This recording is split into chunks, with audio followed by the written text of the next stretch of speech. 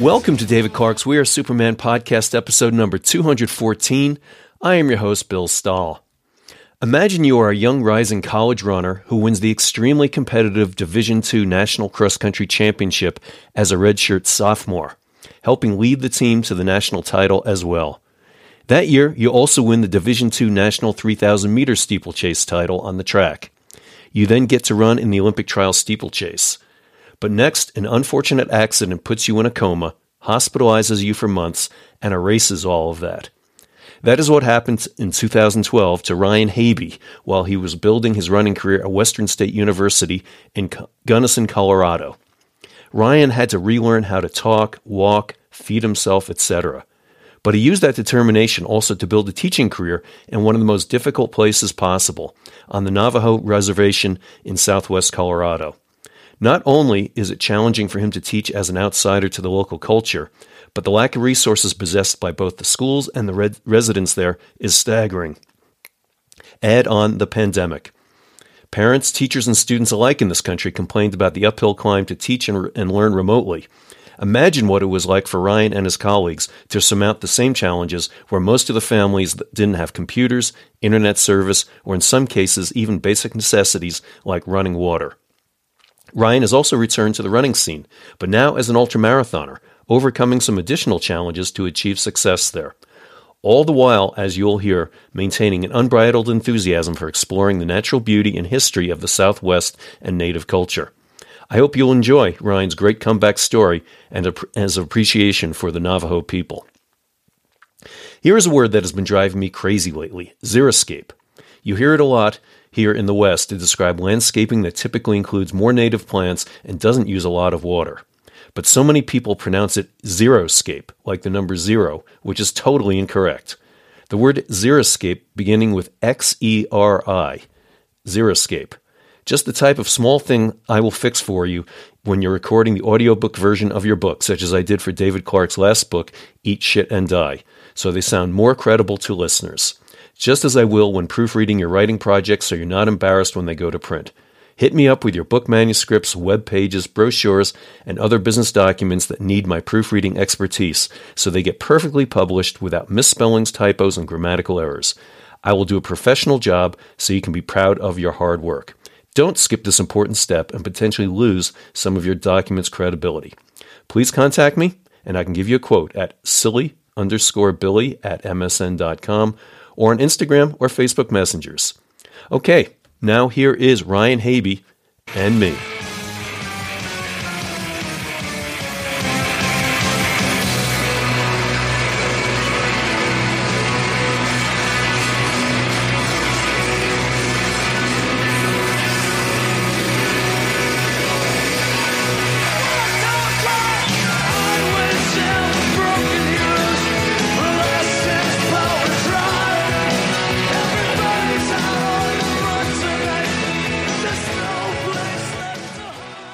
Hey, Ryan, how you doing? Good. Doing really good. Yeah. Well, that's good. I'm glad we could finally connect here and everything. And then I just thought that was funny. Off air, we found out that your dad and I are from the very similar areas. And, I mean, he and I have known each other. Your dad, Scott, has been a coach at Evergreen High School and track and basketball for many, many years. I've known him for decades. I had no idea that he's from Port Jefferson Station, right next to Huntington, where I went to high school. So that's fantastic. Yeah. Both cheering for the Yankees, too. Yep, we caught it on a good night here. Yep, just before we got on here, Aaron Judge got the winning hit, so we're all smiles here tonight. That's great. Yeah. Well, that's cool. Well, good. What's your summer been looking like? I've been teaching for 4 years on the Navajo Nation. Right. School down there. And, it was a beautiful land, but it was really hard teaching. Right. Really hard. And, a lot of students, were like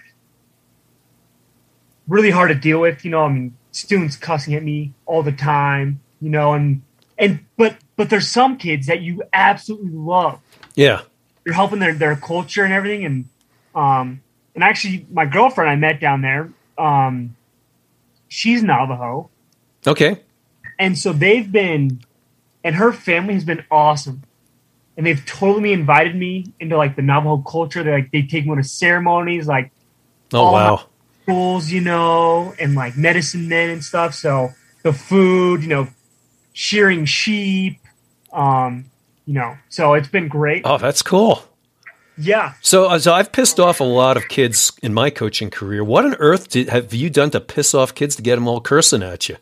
Oh, it was, education isn't the most important thing down there. It's literally night and day from Evergreen. Oh, jeez. Yeah. For those people who don't know Evergreen, Evergreen is a pretty affluent community in the foothills of Denver. About 7,000, 7,500 feet up there. Yeah, a lot of big homes in Evergreen. Yeah, right. Mm-hmm. And also kind of the money too, it's just like in Evergreen, pretty affluent area, right? And so a lot of kids have all the resources they need. Well, down in Navajo Nation, some kids don't even have electricity or running water, or, they have no connection. Yeah. So the last 2 years with COVID, oh, geez, learning has been the most unbelievable thing. We have to switch different ways of teaching and whatnot. And, but it was all kind of good, learning. You had to learn new things. It's kind of good to stay on your feet, and right. all that. But my girlfriend, she got a job. Well, she actually got a job here in Denver for a while, but now she got a job down in Farmington, New Mexico. Yeah. So that's the Four Corners area, and it's like 2 hours from her family, which is really important because now they're extremely, close with their family and with their ceremonies and whatnot. But I was like, I kind of want to find a teaching job, and I did want to teach high school, not just middle school. So you've been doing middle school on the Navajo Nation? I've been doing middle school for 4 years now. Okay. Yeah.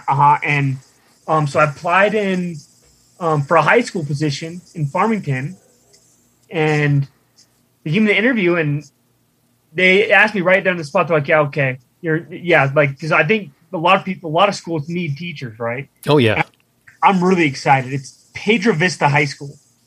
It's one of the.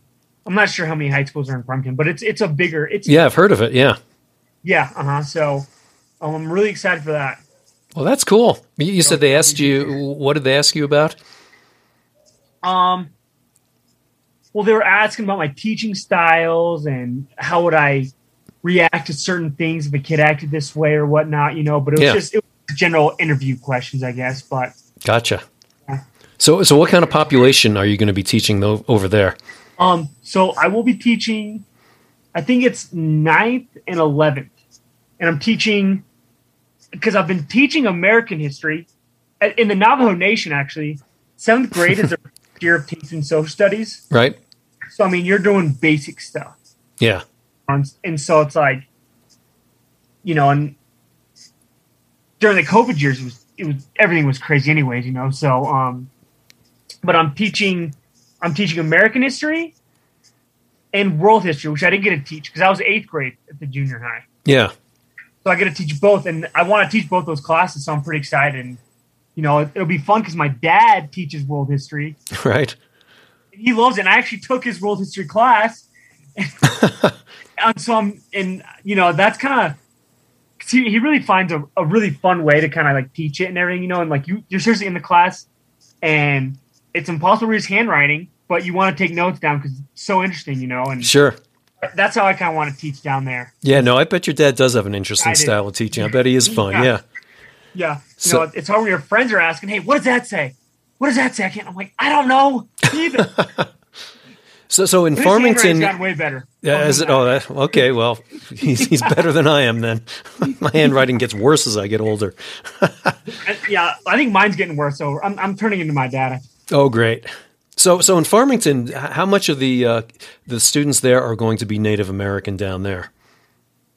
So it's still a population. It's not near. Because in Chinle, it was 100%. Yeah. Right. In Farmington, I'm guessing.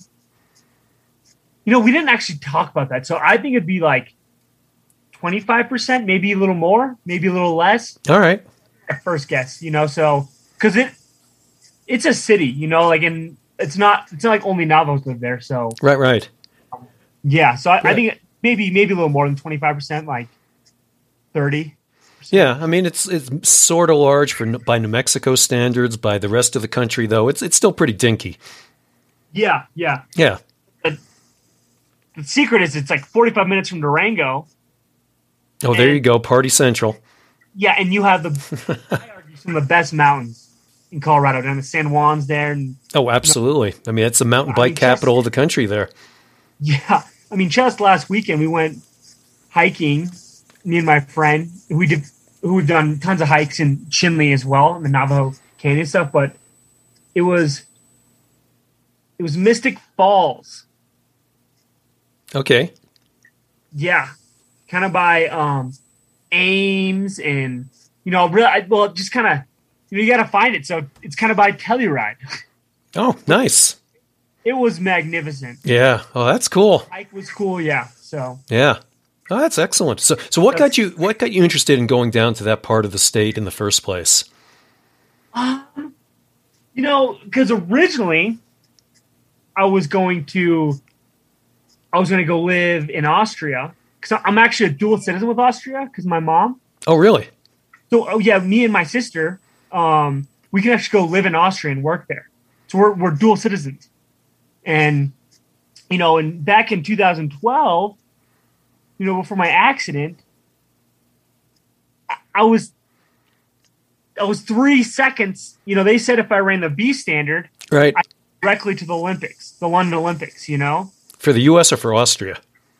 For Austria. Yeah, right. For Austria, the U.S. because that's a little bit. Yeah, so I was like, okay, well, I'm gonna, and if I could choose between Austria or America, I would have chosen American. Right. But it's a little bit harder with America to go to the Olympics. Yeah, probably. Yeah. Right. And I love Austria, and I can speak German, so I'm like, I could represent Austria, So I'm going for that. And who's going to turn down a chance to go to the Olympics? Oh, hell no. So this was, so here's one of my closet dreams, if you would. It was, I've always wanted to go to the Olympics representing some fly-speck Caribbean island that doesn't have anybody else, because, there's a rule in the Olympics and not many people know about this, but I found out about this one year. NBC had these packages you could buy to watch the Olympics, and you would watch every single race. And what a lot of people don't know is even before the first round of, say, the 100 meters, there's actually a pre-first round.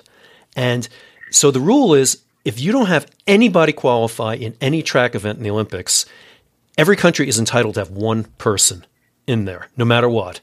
Yeah. And so most of them run in the 100 because, anybody can run the 100. So there was this pre-first round of the 100 meters women. I'm watching this, and there was the Saudi woman running in a burqa. There was the woman from the Solomon Islands. Every single country had one person running. The woman in the burqa ran like 16 seconds in the 100. And it was by 3 seconds, like their national record, because, women aren't allowed to run there, I don't think, Yeah. And, 16 seconds wouldn't even get you a medal in a JV junior high meet in the United States, but, but that's cool. Yeah. And I remember one year in the Olympic marathon, Mongolia had a blind runner in the Olympics because you're allowed to have one person in any event you name. So I figured I could go to St. Lucia or some fly speck in the Caribbean and say I could be your national marathon team, and I will go. I'll go run the marathon in 4 hours, but whatever. But I'm in the Olympics. Yeah, no kidding. Yeah, that'd be awesome. Yeah. So so. Just like you trying to run for Austria there, it would work. Yeah. Yeah. So, and they told me that, and I was like, okay, that's pretty fast time, because it was 8:32. And before that, my PR was like 8:50 something. Wow. That's huge. I think it was like low 850s, but then we had Mount Sac. And we had that Mount Sac race. Right. I don't know if you've seen that video. I have not. No. Okay. Well, I'm gonna have to send it to you on the the Messenger app because, yeah, I start out a little too hard, I'm like, so I'm in the lead for a little bit, and I fall back in. I kind of slowly die, I start dying, and at some, but then it gets close to the end of the race, and one of my racing strategies was always because I have a fairly good kick. Yeah. And we came back and I was closing in, and an Adams State guy kind of started coming, trying to pass me, and that like got my fire going. Oh, you bet it would, yeah. That rivalry between Western and Adams, and you love all the guys on the team, but you want to beat them. I was I was like really good friends with a lot of them, but you still have that rivalry where it just kind of makes your blood boil, and that made me going. And I started picking some guys off, and I come down to like, okay, well, looks like second place is going to be definitely Havey because the one guy was like 60, 70 meters in front of me. Yeah. With a lot to go. And I start going, and I was always like adrenaline runner, like, if the crowd was loud, like at nationals. Yeah. Man, I get it's like my downfall too is I get too pumped. And so I start picking people off, and you get more and more excited. Right. And I ran like a 60-second last lap. Damn. And this is in the steeplechase, folks. So there's some barriers here too. Right. Yeah. And they don't even know, like they say my name wrong the first time because I'm a nobody D2 guy, Right. And they're like, oh, well, it looks like second place is definitely going to be this guy, the guy in front of, who was ahead of me. And I start going, he's like, oh no, now it's definitely Havey. He's definitely going to get second. And I keep coming around and like over the water pit. Yeah. Like I gained on him a little bit and so I got him. And so it's a pretty exciting race. I'll just send that to you. Yeah. Yeah. Oh, I thought you were going to tell me about some spectacular wipeout you had here, but no, it worked out. No, that was Nationals the year before. Well, right, yeah, okay, yeah, nice. Yeah. But so in any case, going back to what you were talking about before, so like Bugs Bunny said, he made a wrong turn at Winnemucca. You were somehow heading to Austria, and somehow you ended up down in Southwest Colorado. Yeah. So, sorry, I went way off a tangent there, huh? Right. Yeah. Okay. Well. I just, originally when I was in college, I was going to be like, I was going to be like a cop or a CIA agent, something exciting. But when I'd come back, I would help my dad coach basketball. I'd help my cross country teams. Right. And I really enjoyed it. And my best classes and best teachers in high school and college were all history teachers. And I loved history. So like, I'm going to be a history teacher. Hey, get out of here. We have a random dog barking our window. Just, it's not your dog? Yeah, no. Nice. Sorry, side note again. But, so that's what made me want to be a teacher and a coach. Yeah. And I did a year student teaching here at Evergreen, but I think I kind of realized I didn't want to, every school needs good teachers, and good teachers are going to help all kids everywhere. Of course. I kind of want to change, because originally I was going to go live in Austria. Yeah. Oh, that's why we got off the whole tangent. It's because I want to go live in Austria. Right. After I was done with college. But I was like, well, I'm not doing that anymore, but I still want to kind of do something exciting or different, changing my life. Sure. And so I went to this this teacher, like a job interview, a job fair or something, or a job fair. I was doing the word finding, a job fair, and I gave up my interview slip to all my resume to a lot of schools, and one was down in the Navajo Nation, and I gave them my slip, and I'm like, that would be cool, that'd be exciting, learning because learn about that whole culture and everything. So right, and they needed teachers down there because. Oh, heck yeah.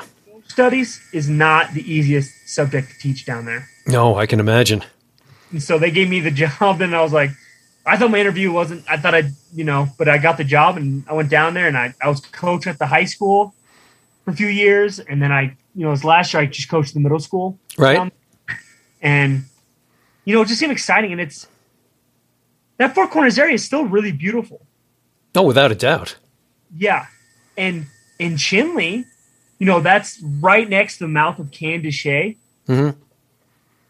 which if you've never been to Canyon de Chelly, I have not, no, but I know it's Canyon nice. de Chelly is a gorgeous canyon. And there's multiple canyons around there, just smaller canyons, but and the canyons alone are beautiful. But in these canyons are scattered with ruins and petroglyphs. And so it's awesome to go exploring down there. Wow. Yeah. Mm-hmm. Oh, how cool. I'm going off a sign tangent again. No, that's very cool. But I mean, so obviously you were dealing with a whole lot more challenges in teaching in a place like that than versus, say, Evergreen or Denver or whatever. So what were the biggest challenges you faced there? Well, I think any school is going to have hard students and students that you love, but the thing down there was, well, for one, their resources, right? I mean, because they don't have the same resources that obviously Evergreen, you know? Sure. And that was huge, but also Navajos don't, and I don't want to go off on this big camp, but they don't respect like men as much because Navajo is paternal. It's paternal. Yeah. So the mother is a stronghold of the family, you know, not a man, you know, and so like my co-teacher, because we taught the same class with different kids. Right.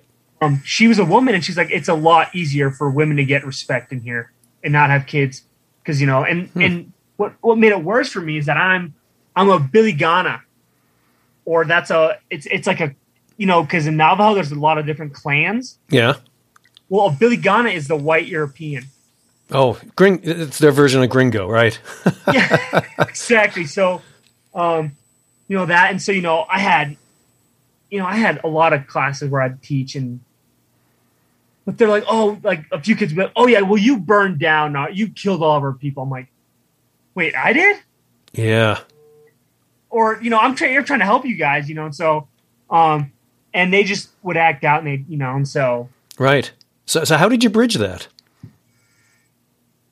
Well, I think education is not important down there, you know, so right. I try to make it fun, and let's be real here. In 7th grade, did you make mistakes? Pretty much, yeah. Like every day, every hour. How was everyone in 7th grade? Like, yeah. Not an easy time. No. And, you know, so it's like I had to let some stuff slide. Oh yeah. And that's what my teacher said, is like the best thing you gotta do is you gotta pick what you really want to be hard on, you know, and like really punish kids for, you know, but a lot of stuff you just gotta let it happen, you know. And so, and that was a good thing. I learned a lot about classroom management down there. Oh, I bet. You know, so you know, I've done some public speaking where I'll kind of divide the room mentally while I'm talking into thirds. There's a third of the room that's on my side. I don't have to worry about selling them on my ideas, so to speak, because they're already with me. There's a third of the room that's against me. Doesn't matter what I say, it's not going to make any difference. Yeah. And then there's the third that is kind of on the fence, and those are the ones I kind of zero in on, because those are the ones maybe I can pull over to my side of way of thinking. But as a teacher, I'm not sure if you can afford to do that, because you're responsible for educating the entire room. And so that third of the room, say, that is totally hostile to you, like, what do you do to get them to even accept you, much less even try to learn? Yeah, no, yeah. No, I mean, you really couldn't explain it any better, you know, and so, and then COVID hits, right? You know, and you know, because I had my 2 years, and my second year was a little better. You know, I was like, okay, I'm getting the hang of this. You know, It was halfway through my second year when COVID hit. You know, that wow, yeah, fall, you know, and you know, down there they don't have internet, right? So what the hell did they do? What'd you do? So we had to do paper packets, and teaching social studies that they've never learned anything about to a 7th grader that they have to go and do it on their own at home with the parents who are not enforcing school stuff either because they have other issues to worry about. Right. You know? And it was a headache. And then, you know, eventually our governor, or for the Navajo Nation, our superintendent, he did get all the kids, like most of the kids, laptops. Yeah, but what good's a laptop if you can't connect them to anything?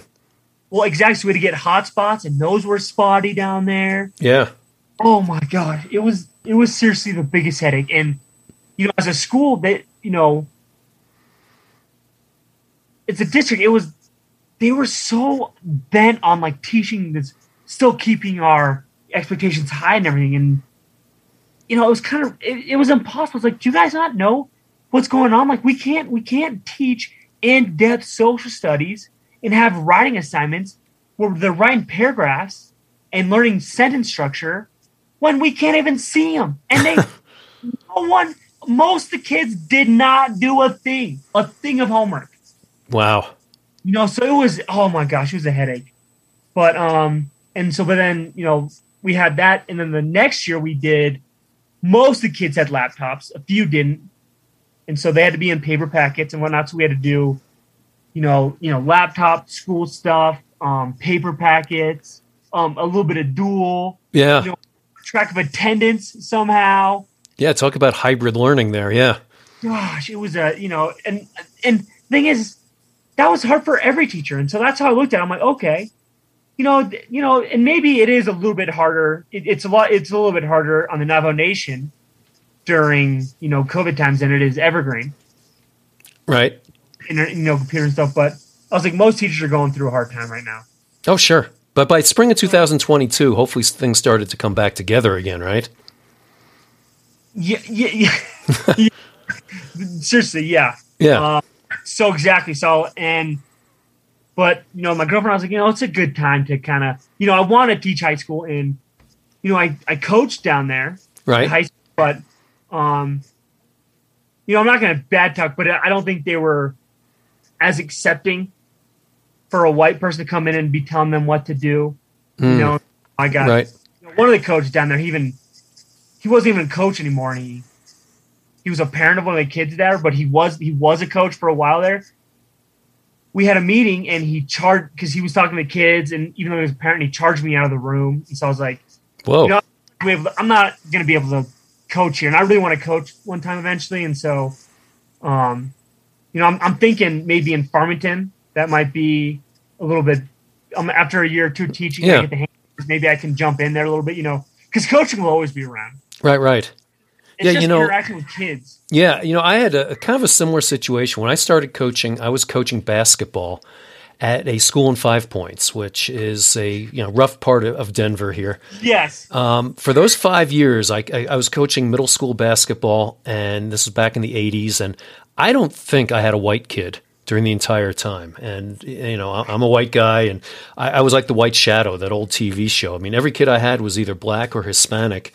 And it was interesting because, especially with the Hispanic families, I would go visit the family and convince them that their kid was better off on the basketball court after school than going home, because they have such tight family ties as well.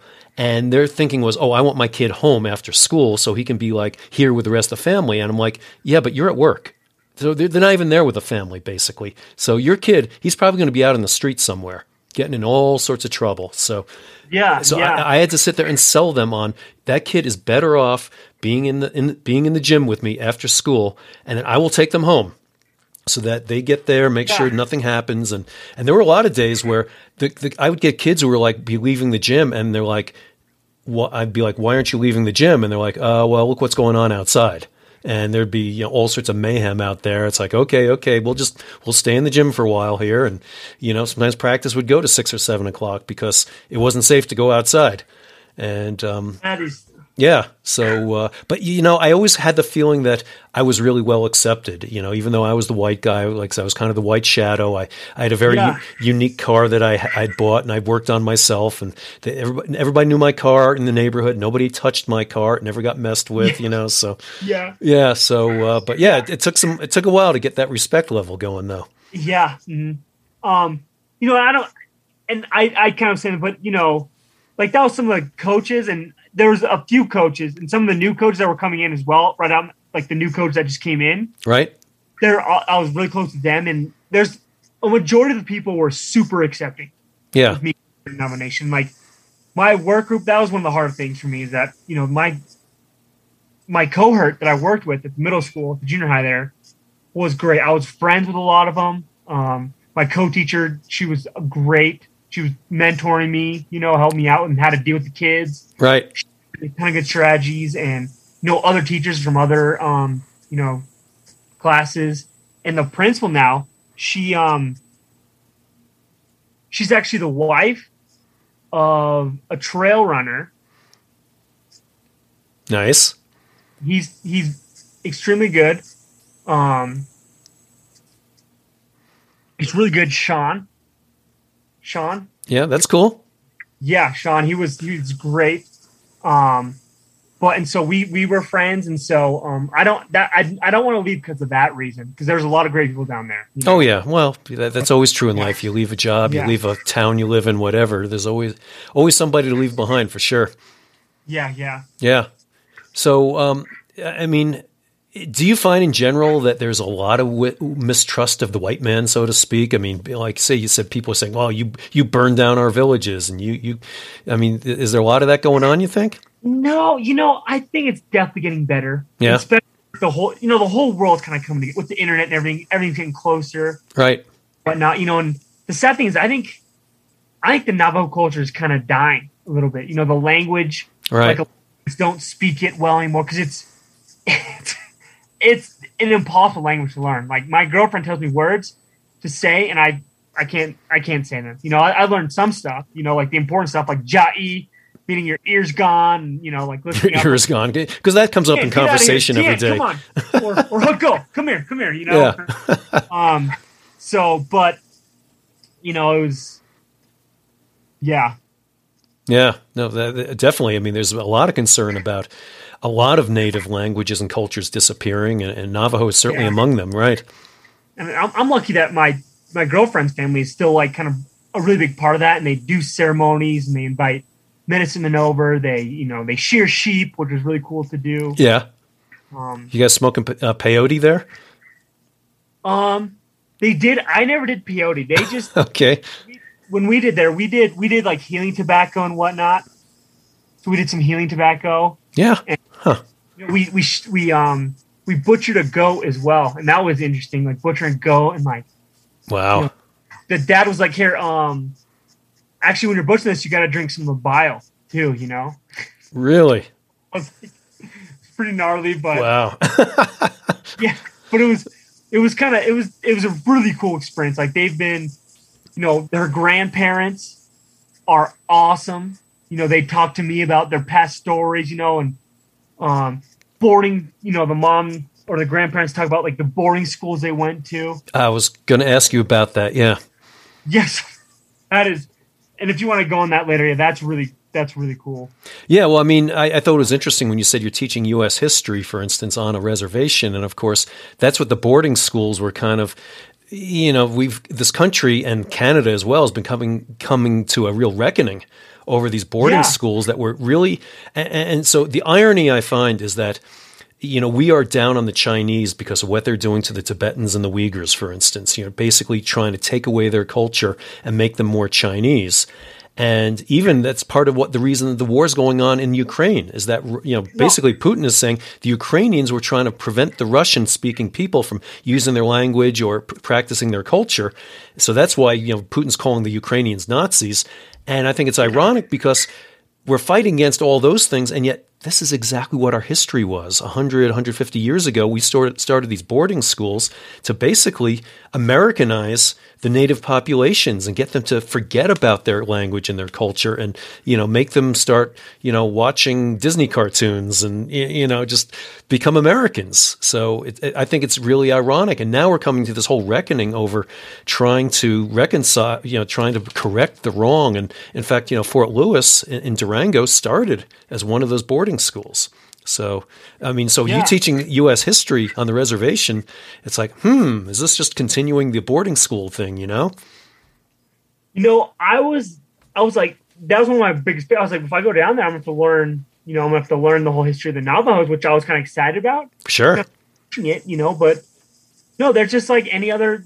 They're just like schools going off because it's a standardized test. It's a standardized test that are killing them because that's how you get all the funds for your schools, and those aren't going to teach Navajo ways. No. So that's all. But they are getting a lot better trying to bring back incorporate their culture into the schools and stuff. Good. We do like Navajo nights and stuff, and we dress traditionally on Thursdays.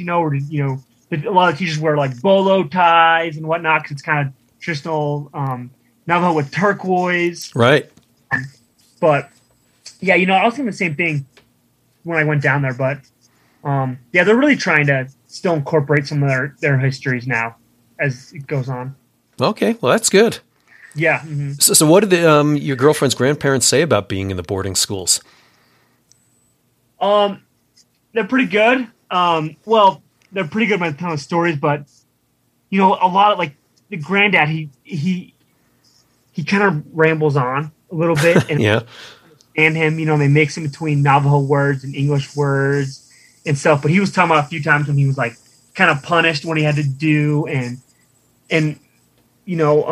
her grandma is like really amazing. Like she has stories, and she owns all that land that the family lives on because it's paternal. So she's the head of the house, and so it's actually it's pretty cool. We've gone on, and the mom has actually taken us on some hikes where she talks about what it was like when she was younger, yeah, like and stuff. And we just by her house, we go out there and they show me like pottery shards, like whole section with big, not a whole pot, but just pottery shards everywhere. Yeah, that part is really cool. And some of that stuff is hundreds and hundreds of years old, I guess, right? Oh yeah. Mm-hmm. Oh yeah. Yeah. Wow, that's very cool. So many people complain, after visiting, say, Europe, where everything is, really old, and they come to Colorado. It's like, well, nothing's really very old here, but it's like they forget about there were people living here before Europeans got there. Yeah, there's a lot of history here. Nation, go to Mesa Verde, Right. And so that's kind of our true old history. And that's honestly what's almost kept me down here this long. Well, my girlfriend, obviously. Sure. Also, we go drive somewhere and we find a new canyon. Yeah. That's behind Candace Shay, because there's a few canyons that spit off on it, and you're finding huge petroglyphs, like pottery shards. We found like old sandal bits and whatnot. We like burial sites and whatnot. Oh wow! Seriously, like Indiana Jones. Right. And the canyon alone would be gorgeous. Right. But then you have these ruins and these petroglyphs, and it is awesome. And when you go, if you look at those petroglyphs a lot of time during the solstices, like the sun, like it's perfect. Yeah. And so I never got to really do that because I was always busier doing something. But we're still pretty close in Farmington, so I'll have to do that eventually. Yeah, for sure. Yeah. Oh man, what an amazing experience, and you don't get that unless you live down there, and then being you are really in it. So that's so cool. Yeah. So let's go back in time here a little bit. One of the things that was pretty crazy is, I'm a journalist at heart, and I got online and said, well, let me see what I can find out about Ryan these days. And first things that pop up all the time are about your accident. I'm like, geez, it's like this guy had a pretty damn good running career before that. But man, those are the first things that keep popping up is stuff about the accident you had there. That's it's crazy. Yeah, I know. Yeah.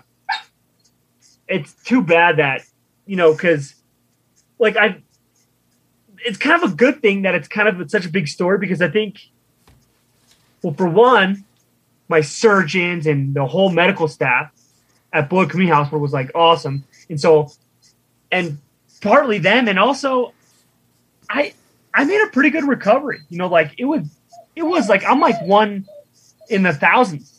Oh yeah. Injuries, I'm like every moment, after my head injury, they're like, oh, well, he's not going to live through the night. no, he's probably not going to live through the night, and, we're thinking about organ donations and whatnot. And then I was like, okay, he got through the night. Now let's look at this first week here and let's do that. And then, oh, you know what? We have to do another surgery because he has blood clots. I could go up to his lungs and whatnot. Right. And, it was the first month, I think. Was really touch and go, yeah. Was on edge. I probably should have died. Yeah, no, and but what's impressive is, I knew you a little bit before the accident, and your personality definitely has evolved from the accident. Because I remember after the accident, you weren't yourself for a while, but you pretty much are kind of back to the way you were before. I think. You may notice some things different, but you did make a remarkable recovery. Absolutely. Yeah, and they the doctor said it's probably the fact that he was in Olympic trials shape, or his body was that fit. Yeah. And used that much stress, that probably saved me. Nope, I have no doubt. I didn't get to go to Olympics, but hey, I got a life out of it, So better than a medal, right? Yeah. Yeah. So can you describe a little bit what happened to you there when the accident happened? Yeah. So it is kind of an embarrassing story. It's not this cool sports story where it happened. No, I know. And it's probably a lot of what you've heard from other people, I'm sure. Yeah. And, I did, I always had 2 weeks, because I was still a sophomore, a redshirt sophomore in college. Right. What I did is I would take, after every season, I would take 2 weeks completely off. Right. To get my body reset. And, before the injury, I would have small nag injuries, maybe my arch was a little sore or whatnot, but it wasn't any serious injuries. Well, it was my 2 weeks off, and I was kind of ready to go for next cross country season, and I got invited back to Evergreen for a baby shower for my old coach Rob Wright. Oh, sure, know Rob very well. Yeah. And I got invited to my friends to go out in Boulder. And my personality, I did drink, I do like to, I'm a very social person, so I was out doing something, but, and so we did drink, and I guess it was raining. I don't remember this night at all. Right. But we're drinking, and we tried to, my friends climbed on a roof. We were going to watch the sunrise or look at the city from above or something. And, I was the last one to go up, and normally I'm the stupid kid that should get injured because I do stupid stuff, but I'm always somehow it makes up that really easy. Right. I guess I just slipped on the railing or something, and we were on the third store. It was a 3-story building. Yeah. I slipped, but I fell into the second story, but I landed on my head on like a metal railing or something. Oof. Yeah. And so I was just out, and they heard me, and they came down. They called 911, and one of the ambulances had a call canceled, and so they came to our place really fast. Oh wow! And they say that another thing right there that saved me, because I was showed up. I was already in the snoring phase where I forgot what they called it, but where you're really having a hard time. Your body's having a hard time breathing. So you're snoring, right? The death snore or something. But they got there, and they broke down the wall because I was in pretty bad situation, and they got me out there, and they got me to the Boulder Community Hospital really fast. And from that point, my surgeon was really aggressive, Dr. Beasley, and she took off my skull to let my brain swell. Oh wow! When you hit your head, it's your brain swells so much in there that it kills itself. You took out both sides, and I guess my hand expanded at first, then went back in, and okay, I'm gonna go on side note real quick. So it expanded so much, and it went back down, and all of my rehab people, we think that's what caused me to be blind in one of my eyes. Yeah, it expanded still so much that it killed my optic nerve. Damn. Luckily, both eyes, but I think my other eye, was, I was a point guard in high school, because my dad, Right. Basketball was my main sport before running, Yeah. But and I think I was using my good eye to spot everything, and so like no one knew I was blind in my right eye, because I think I was, and so Yeah. Wow. But so they put so back to the skull now coming off, so Yeah. She took both sides of the skull off, and they were about ready to put the skull back on, but if any bacteria grows on the skull, you can't put it on because it's going to grow in your brain, right? Yeah. Well, barely any bacteria was growing on the skull, and rehab is a lot harder with no skull on your head. Yeah, I would guess so. They get to wear a helmet the whole time, but yeah. But and my parents asked like, "Hey, what would you do if it was your son? Like, would that bacteria be dangerous, or would you still risk it?" Yeah. He's like, "Yeah, I would risk it." And so we risked it, and I didn't kill me, so that's good. Oh wow. Okay. Yeah. And then my memory, I don't know what my first memory is. I think it's this, but I think that could be stories people told me about too. Yeah. But so basically, so you got injured. They took your skull off. Basically, you probably don't even remember how long it was off for. But at some point, they put it back on before you could start rehab, or were you actually rehabbing with like no skull? Well, so they took off. There's a little bit of the middle here. They kept, they took out like 2 pox on the side here. Yeah. I do have my helmet they put on me. I don't know where that helmet is. Right. The thing was my dad. I don't know if my dad. I don't think that he was rehabbing with my skull. They didn't let me out. I wasn't rehabbing when my skull was off. Obviously. Okay. Right. Yes, they weren't doing that. But when we got back, my dad was rehabbing. We'd get up before they would get us up. My dad was like rehabbing me at like 5:45 in the morning. The great coach that he is. Right. Before and in the rehab, we'd go do stuff with the doctors, and my doctors would be like, "Wow, you're actually really good at that." Well, because my dad was practicing with me more, like doing similar drills with me in the morning. So, Nice. So that was the rehab, and I think that's my first memory is doing on all fours, trying to do like cat or bird dogs. Yeah. One arm and one leg up. Yeah. Right. Yeah. And how much after the accident was that? I think it was like probably a month. Okay.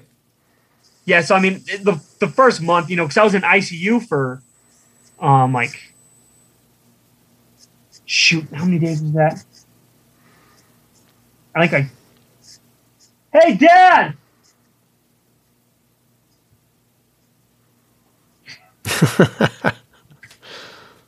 Hey, how many days was I in ICU again? You were in a coma for 12 days. Yeah, I was. Yeah. You were in ICU for 5 weeks. Yeah, I was in ICU for 5 weeks. Damn, and in a coma for 12 days. I heard. Yeah. And they say you don't want to be in ICU that long. You want to get out of ICU as soon as you can. I was gonna say I'm okay not being in ICU for 1 day. All right. Yeah. I was in there for 1 day once. That was enough. Thank you. Yeah. And so I don't remember. I don't remember any of that. I don't remember any ICU. Right. And so 5 weeks. That's over a month. So the first month, I mean, is totally blank. Sure. Wow. And then even when I moved up to the second room in the building, I don't remember a lot of the beginning of that either. So I think it's about like 2 months, a little over, a little under. Yeah. It's all blank pretty much. Wow. So and how long were you in the hospital total? Like 3 months. All right. Yeah, and so, yeah. Wow, that's pretty amazing. So, just we'll come back to that in a moment. So before you went in the hospital and everything, I mean, you had a really good running career going. You were, you started running when you were at Evergreen High School. You went on to Western State, and if I recall, you won the D2 Nationals in cross country and in the steeple. Is that right? Yeah. So I started running here in Evergreen, and I was in middle school. I was a soccer player. Yeah. I like soccer. I love soccer, and I was okay, but I was like, you know what? I'm gonna quit soccer, and with the money we save from soccer, I'm gonna do a basketball court, an outdoor basketball court, a guerrilla basketball court outside, and I'm gonna practice, and then I'll get in shape by doing cross country, right, and track in the spring. And lo and behold, we got the court and amazing basketball court outside my house, but I was an okay runner, and Evergreen, and it turns out when you're okay at something, you kind of enjoy doing it. Right.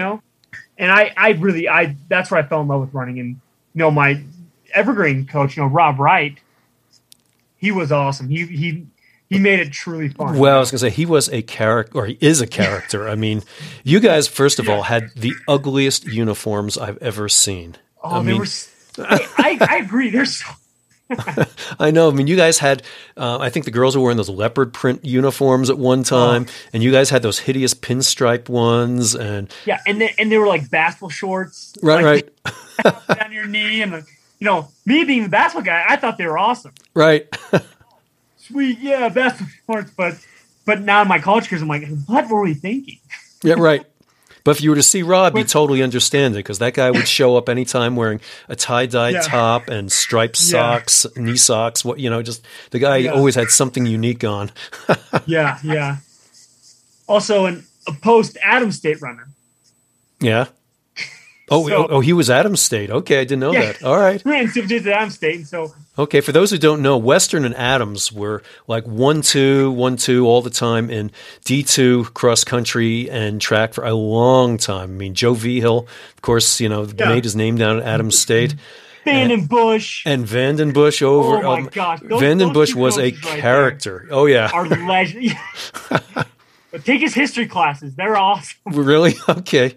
Oh, they're great, yeah. Yeah, I still remember the first time I met, his name is Dwayne Vanderbush, and he would start out, I think, as a football coach, where I think Western State one day said, hey, we're starting a cross-country team. You're coaching cross-country. And he's like, I'm a football coach, but they put him out there, and you would hear him at meets everywhere. I mean, this guy was the most loudest, most boisterous coach, which is not typically what you see among a lot of cross-country coaches, but the guy was just bellowing out there all the time. But the guy learned his shit. I mean, he knew what the hell he was doing.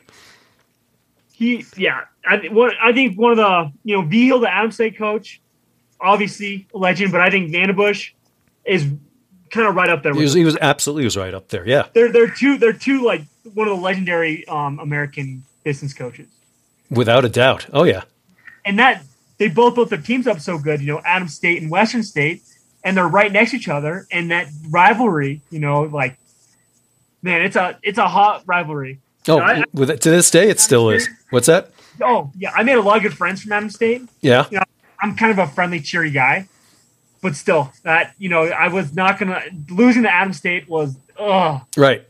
No, I'm sure that's the Yankees and Red Sox of D2 cross country right there. Yeah. And, Adams State was over there in Alamosa. They were running in the sand dunes all the time. And then you guys were there in Gunnison. And obviously you're at elevation. You got a lot of great places to run there too. So you guys had a lot of natural advantages there. And you ran, I think, I'm trying to remember, like Tyler Pinnell was probably there back then, right? And trying to remember who else was. Yeah, you had a lot of good names on that team. And you guys won the D2 Nationals when you were there, I believe, right? Oh yeah. So do you mind if I just talk about the going from high school to college here? Because Rob Wright is the Adams State coach. Yeah, go for it, man. So we got and I was okay in high school. I was never a state champion, but I got the school record in the mile, which is cool. I was always like fifth at state and cross country and stuff. But what was your time? Do you remember? My PR in high school was 15:50, I think, for the 5K. Yeah. And I got fifth at cross country state. Mm-hmm. Got fourth or fifth or sixth in the mile. Right. Which was a 4:21, which is not a super fast time, but in Denver, not shabby. Oh yeah, I was going to say at this elevation. At the time the state record was only 4:10, so you weren't. Yeah, right. So, but then I was looking for colleges, and my coach was saying, "Oh, go to Adams State. There's such a good running program." I was like, "Yeah, okay," but I went to both. I visited Western and Adams, and I just felt that Western was a little bit better of a fit for me, and and at this point, Western had lost Adams a few times, so Adams was definitely the better one, but I was kind of, I just felt more at home at Western. I was a little more in the mountains, and right. And just, I don't want to rip on Adams State, but they weren't as like uppity, Right. Yeah. I get. They're more true hardy. They're true mountaineers, true tough men. Yeah. Right. Which is the school's nickname, by the way, is Mountaineers. Yeah, right. Yeah, we're the Mountaineers. Yeah. But so I chose Western, and so me and my old coach always had a rivalry there. We're always talking and stuff, and but yeah. So then I went to Western, and part of the reason I went to Western is because of people like Tyler Pinnell. Tyler Rapson was a big one. Yeah. Honan was great leader, like one of the best leaders. Gabe Proctor, he came in the same year I did. Yeah. He actually passed away a few years ago. Oh wow. Years ago, but he was a great friend, and the camaraderie we had there with Sean Brown. I can't. It's all coming. All the names are coming together now, but yeah. It was a true team. Like they were a true family. I'm like Tyler Pinnell from Golden. And people from other places as well. Tyler Rapson was from Sterling, I think. But and we had an Irish and a Scottish person on our team too. And really, they exaggerated their accents. Like the Scottish guy was crazy. Like he was. Oh man, he was. I wonder how in the hell did they find Western? Yeah, exactly. And so it was such a good team. Yeah. But yeah, I went there, and my freshman year, I didn't run at nationals. I got a top 7 position on the team. Yeah. But Jen talked to me, he's like, you know what? You're really gonna like that 5th year when you're like have 4 years of running under you. You're like that 5th year a lot more. Didn't run. Right. But, then my neck and same thing was with the steeplechase. Is I could have went to nationals that year as a freshman, which is not very common. Sure. And I was like, well, I'll just take my 5th year instead. Yeah. Was that your first year steepling, by the way? Yeah, and it's a funny story too. Is start with steeplechasing. I wasn't the most flexible of runners, right? And but Rob told me about the steeplechase, and that's all I want to do. When I found out about it, that's all I want to do was steeplechase. And so okay. I went there, and we did a few practices. He's like, well, I don't know. We'll see. Maybe you might be able to do steeplechase eventually. We'll see.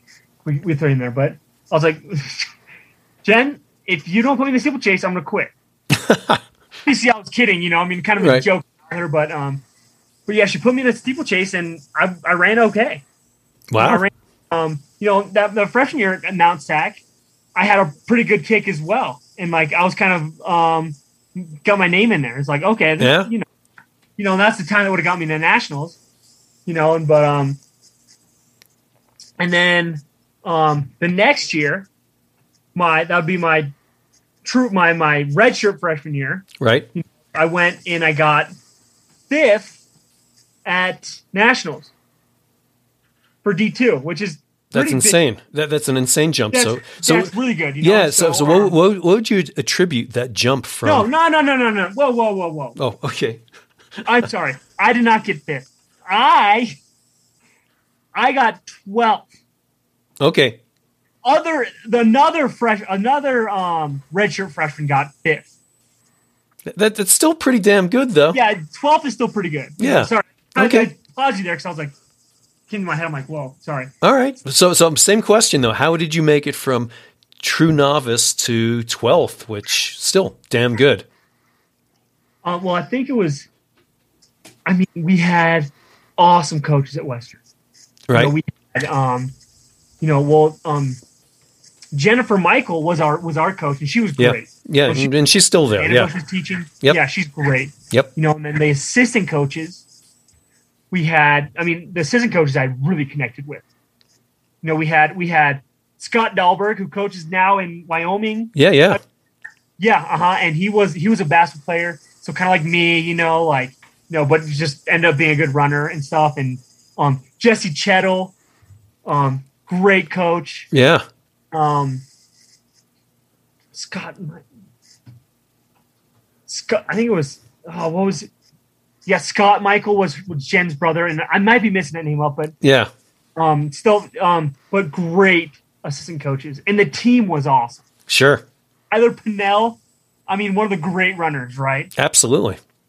Yeah, and Western in Gunnison next to Cresta Butte. Right. Oh my gosh, the most beautiful area to run ever, Oh yeah.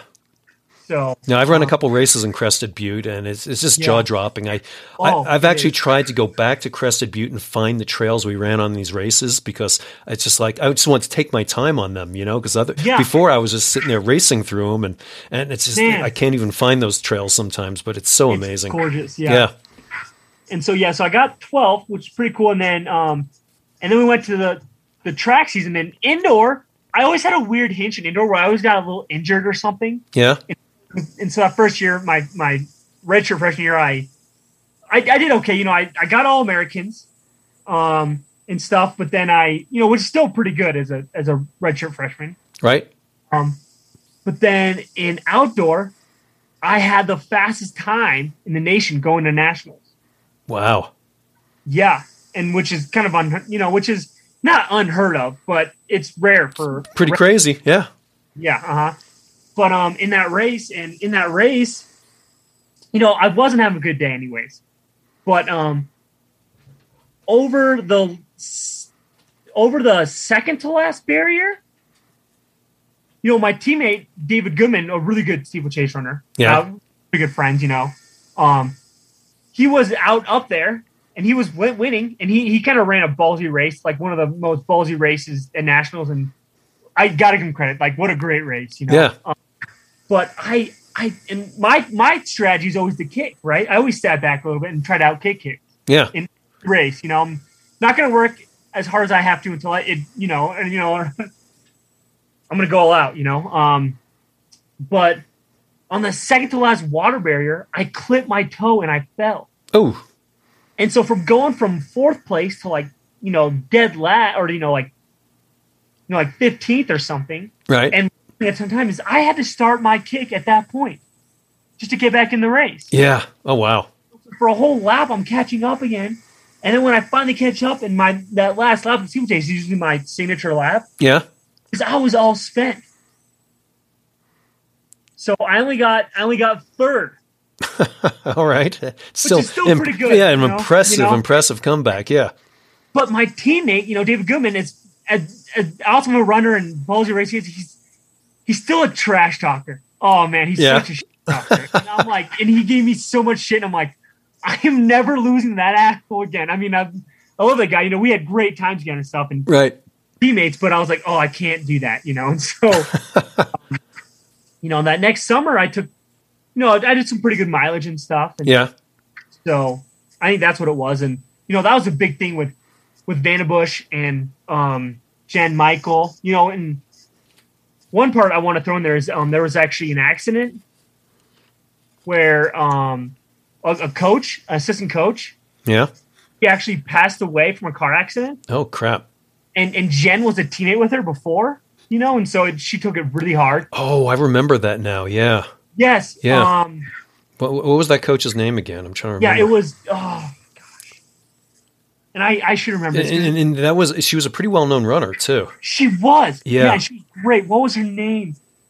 Oh my gosh! Anyone from Western right now? Yeah. No, I know exactly what you're talking about. Yeah. Yeah. But I just forget the names. And so she actually, Vandenbush, because Vandenbush was so great, right? But he's like, here, why don't you just coach the girls team? He said that to Jen. Yeah, and so she just coached the girls team, and Vandenbush coached the guys team. Right. And so I got experience like full blown Vandenbush coach, which was like seriously one of the best experiences. Yeah. Oh, I'm sure. So awesome. Yeah, and one of the first things he said to me as he came up, he's like, "Hey, B," in his Vandenbush voice, but I can't read because it's so perfect. Right. But he's like, "You better not be too far behind those top, or you better stay up with those top guys." Right. I would have died before I let those top guys get away from me. Right. No, Vandenbush would not let you go. Coaches were like, there's just something about them where they deserve respect. and you're gonna do anything in your life to like do like to follow their instructions, you know? Yeah. Yeah, and so that was really cool. Oh, for sure. So the following year, you took first in Natty's cross country, right? Talk about that race if you would. Yeah. So you know, we were always, you know, that is the happiest day of my life. Yeah. Sure. You know, because we had the whole season. You know, it was Western would win one or two. You know, Adams would win one or two. You know, and our team was so close. That team is my family. Like I love them. You know, we obviously after my injury, I kind of lost some distance with them a little bit, but right. You know, it was always me and Pinnell. You know, maybe Gabe Proctor, who was up there with me and Pinnell almost every race, was almost always third. You know, we were like, well, you know, and we're like, we're not sure if we can beat. You know, Adams is still legit, and they always bring it at nationals. Oh yeah.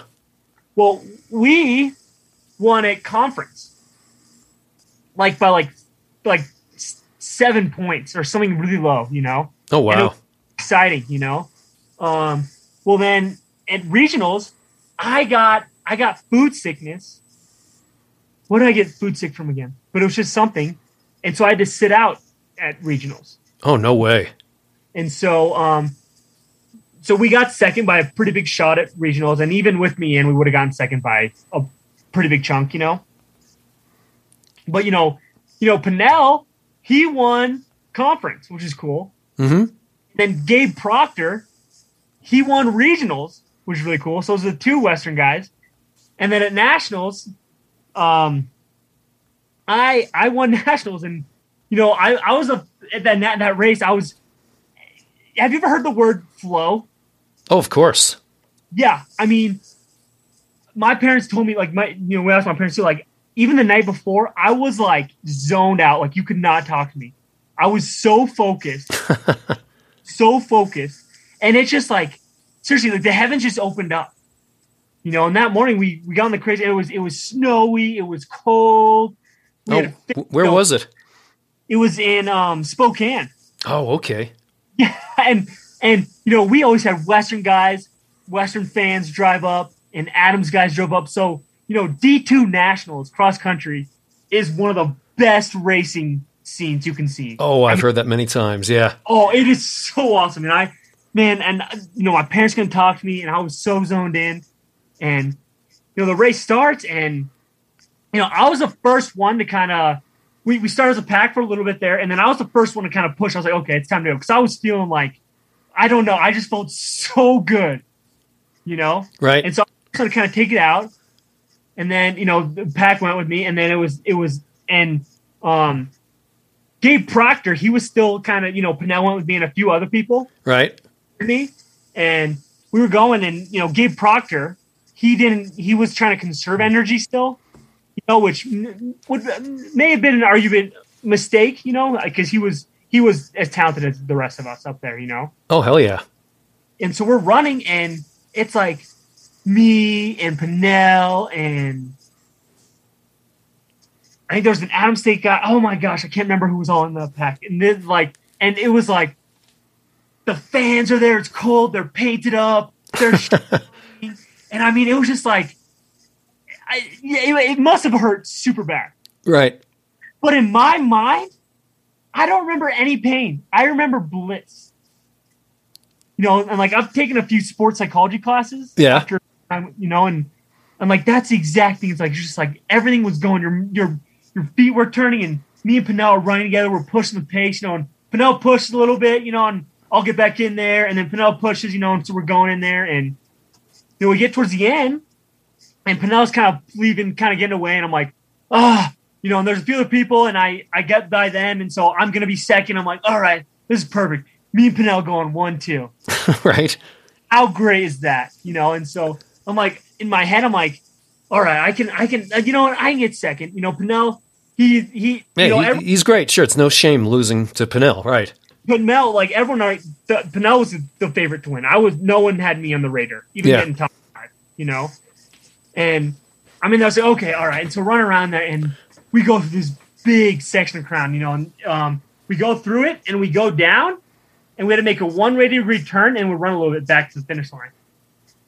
And so we come around, and the crowd is crazy, and I'm an adrenaline junkie. Right, and here comes the patented Haby kick, right? In the water and stuff, and skydiving, but right, it got me going. And my, Rob Wright was there. He flew out because he wanted to watch Adams of Western duke it out, and one of his athletes. Yeah. But I just, my thing is the kick, right? And I just kick past Pinnell, and I'm like running. I don't know, I don't know what to believe or anything. It's like we're gonna go 1-2, and so I come across the finish. I even put my hands up a little bit too early. You can actually watch a video on that as well. Yeah. And I'm wait, Pinnell's behind me. I can't do it too early. He's gonna get me, and I kind of come across, and then I get across, and I'm so happy. I turn around, and Pinnell just runs into me. Really? Into you? Finishing, and I get a bloody nose. But then, he ran into you before or after the finish line?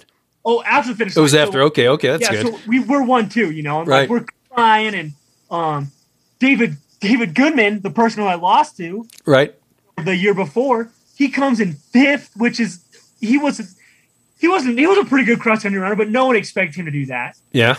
He had Trevor Blackman come in at I think it was like 9th or something, and then oh my gosh, it's been so long since I've thought about this. Trevor, we had me, Pinnell, David Goodman, Gabe Proctor, and then Trevor Blackman came in, and Luke Verbis, another one of our runners. He was. Oh yeah.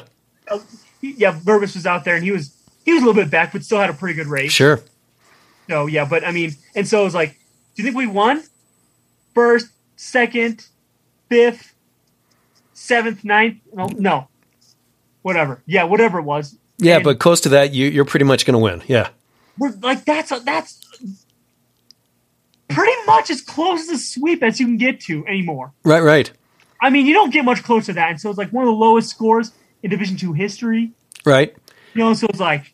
And for those who don't know, you score cross country with the top 5 runners, and it's done by place, not by time. So so if you're 1st, 2nd, 5th, 7th, 9th, whatever, that's that's pretty unbeatable, right? And so it was like one of the, and I remember my coach coming and talking to me, and I think that's the only time I've actually hugging my coach, and my high school coach is there, my girlfriend at the time, was really supportive. It's just like fans, and we had our fans right that are painted up, and I remember going over to they were on a hill by the finish line, right? And we were pumping them up, and oh my gosh, it gives me the chill still, Very cool. And the cool thing is winning individually is really fun. There's no doubt about winning national cross country or track and field, but winning as a team when you all race that perfectly. Oh yeah. Is the best thing that can ever you can ever experience. Right. No, without a doubt. We were on cloud 9. I bet. Yeah. Yeah, and this was what, 2011, 2012? That was 2011. That's what I thought. Yeah, okay. Yeah. Uh-huh. Yep. And then and then you did come back the next spring there and talk about individual title, but you won the steeple title, D2, right? So exactly. So indoor, once again, I had a little injury. I still got some All-Americans, but no national titles. Nothing. Some okay times. And then it was, and then I found out it was outdoor season. I found out from Austria, hey, you can come race for us if you hit the B standard time, which was 8:32. Okay. And my PR at the time was 8:52. Wow, so you're not even close, right? Yeah, so I'm not even close, but then we're going to Mount Sac. And, my freshman year there, I had a really good race there. I kind of, it was 9:07. Right. Which kind of, as a true freshman, which is pretty good. Yeah, definitely. But, okay, I can race some in there, And so I had a few good races. I had a steeplechase in New Mexico, but it was L2 conversion, so it wasn't a super fast time. Yeah. Then we go to Mount Sac and, just had a really good race. Came together, yeah. I pushed it. I'm like, okay, I got to be standard or close to it as I can, And I die in there, and then I have a surge of energy. I think it was because the Adams State guys was passing me, and there was Adams fans. Of course. Yeah, pass the Western guy. And I'm like, no, this Grizzly. And I just took off, and I started chasing people down. And so I run a pretty good race there. But I run an 8:36. Ooh, okay. Getting close. So I got 4 seconds to go. Right. So like, all right. So maybe in the future in like nationals or something, and so I'm like, okay, I'll do a race because my main focus that year was to win D2 nationals. Yeah. Because I'm not gonna let that damn guy wearing green steepler David Goodman beat me again. Right. I'm gonna take that shit from him again. All right. He's gonna get my trash now. Right. All cross country, he's talking about, you know what? Oh, sorry, this toilet is for national champions only. And I got he won and he rubbed my face and I was like, oh hell no. Right. I was and I was a D2 athlete. So, the Olympics in the future, I get older possibly, but I was gonna focus on the D2 nationals. Yeah. And so I did that and I won that, and really it was actually a pretty good race as well with Michael Chalimo. Oh geez, yeah. Who ran at Anchorage, mm-hmm. where my sister went to run. Right. She didn't hear my convincing of going to Western. She went to Alaska, which was awesome because we got a visitor. But yeah, I was with Micah. And what some people don't realize is that Anchorage had a hell of a pipeline to Kenyan runners. And they were unreal. Yeah. And so and that was how cool the whole D2 community was. I became friends with Adams State runners, Tabor Stevens, Matt Daniels. Oh yeah. Emo, Shane Nixick and Mesa now coaching at Western, assistant coach. Right. But yeah, so my focus was D2 nationals, and that was a good race. So I won that. And I was like, okay, now I can try to focus on trying to get to the Olympics. And I qualified for American Olympic trials. And I was like, okay, well, you know what? I will try to get a better PR, try to hit that B standard time for Austria. And if I make the time, I'm going to go to Olympics because I'm not going to wait for America the next 4 years, because anything could happen. Which it did, right? Yeah, and so I do that. So I go and I try to race at the Portland Track Festival. Okay. Which was that trip. That was my best trip I've ever had with my friends and whatnot. Like we're driving up there, we're doing races, we're seeing our friend's place. We go to the Nike headquarters. We jog a lap on the Nike track in the middle of the forest, which is awesome. Yeah. We get the original Voodoo Donuts. Right. So we go to the fish market, and so we went up there and we did the Portland Track Festival, and I have a pretty good race there as well, and I have a fairly good kick as well. Yeah. Not nearly as exciting as the Mount Sac one. Like the Mount Sac one, but I run an 8:35. Oh man. So I get a second faster, but still. But you need 4, yeah. So then I go to the U.S. Olympic trials, which is, for any track athlete, is still one of the coolest experiences you can ever experience. Oh, I can't imagine, yeah. You're not at an international meet, So Austria said, hey, you can try one more time in Helsinki and to get the B standard. Yeah. And that's an international meet, though. So that's in the European Championship. So that's like with the other countries in Europe. Yeah. Okay. But it's an international race.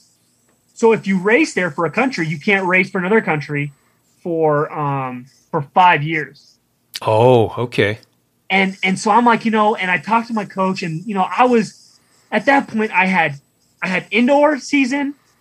I took like a few days off after indoors. 3 days off or not even a day off. And just kind of on to cross country track, and I did a complete peak at D2 nationals. And so that Portland Track Festival probably carried over a little bit, so I still ran that pretty fast there. Yeah, the 8:35, right? As any runner knows, you can't just you can't hold on or keep peaking. Nope. For too long. You get a certain area of land. I'm like, I'm not going to do that. As cool as that would have been to go to the Helsinki and like wear an Austrian jersey, and right, meets and stuff. I was like, at that time period, I was like, what? I have a possibility to make it for America. Yeah. And so, you know what? I will go to the U.S. Olympic trials in Eugene, and I know I'm not going to make it because, my peak is overdue. Yeah. But I was like, it'll still be a cool experience. I'm going to try my best and we'll see what happens. You get experience in that really big, yeah, doesn't get much bigger than the stadium, Olympic trials, stadium, right? Tracktown USA. Sure. You had Holton Nerves and, warming up and like all the athletes and everything and, having breakfast next to Allison Felix. Right. I remember she didn't see me, but we saw her at this really good coffee place and we were like, whoa, it's Allison Felix, Yeah. So it was like kind of cool. That's our claim to fame, Oh, yeah. I think we're going to go to the Olympics, Yeah. You got to see Allison Felix eating. Yeah, my claim to fame like that was I ran in the USA Nationals cross country in Boulder. That was back in 2007. And I was just running in the Masters division, so it's not like I'm competing for anything important there. But you're in the athlete hut getting ready, and I'm looking over there. It's like, Jesus Christ, there's Adam Goucher, there's Dathan Ritzenhein. I mean, it's just like it was just so cool, just lacing up next to all these big ass names. I mean, Shalane was over there, and it was like everywhere. Yeah. It's like, oh, cool. I'm with all these guys. Not that I mounted to a hill of beans compared to any of them, but still, it was cool. Yeah. Yeah, that is cool. So, so how did the trials go for you?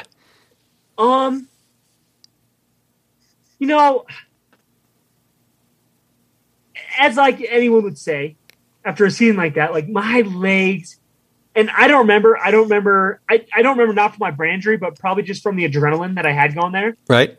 But my parents told me, like after the race, you said your legs felt like cement. Just like when you go over your peak, body just is like bleh. Trash. Yeah, like so I didn't run very good. I think I ran like 9.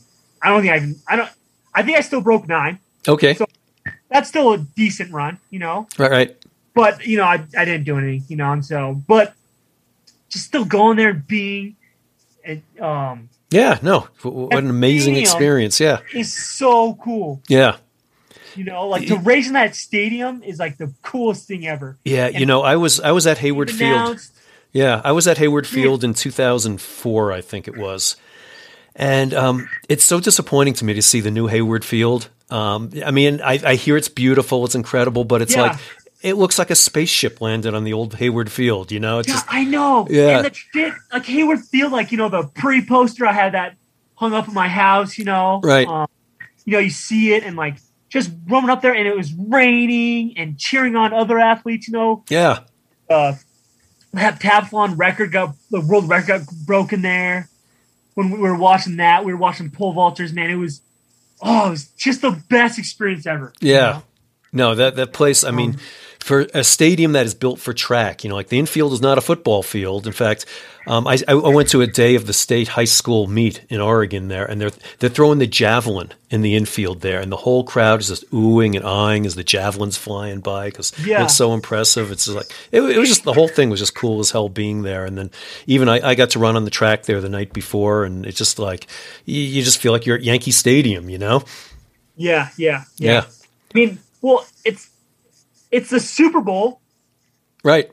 For track athletes. I mean, it's the Super Bowl, and you're doing it at Yankee Stadium. It's a bad metaphor, but packed. Right? Yeah. I mean, the whole stadium is full. It's packed. Right. For all the events, but the good events, it's full. Yeah.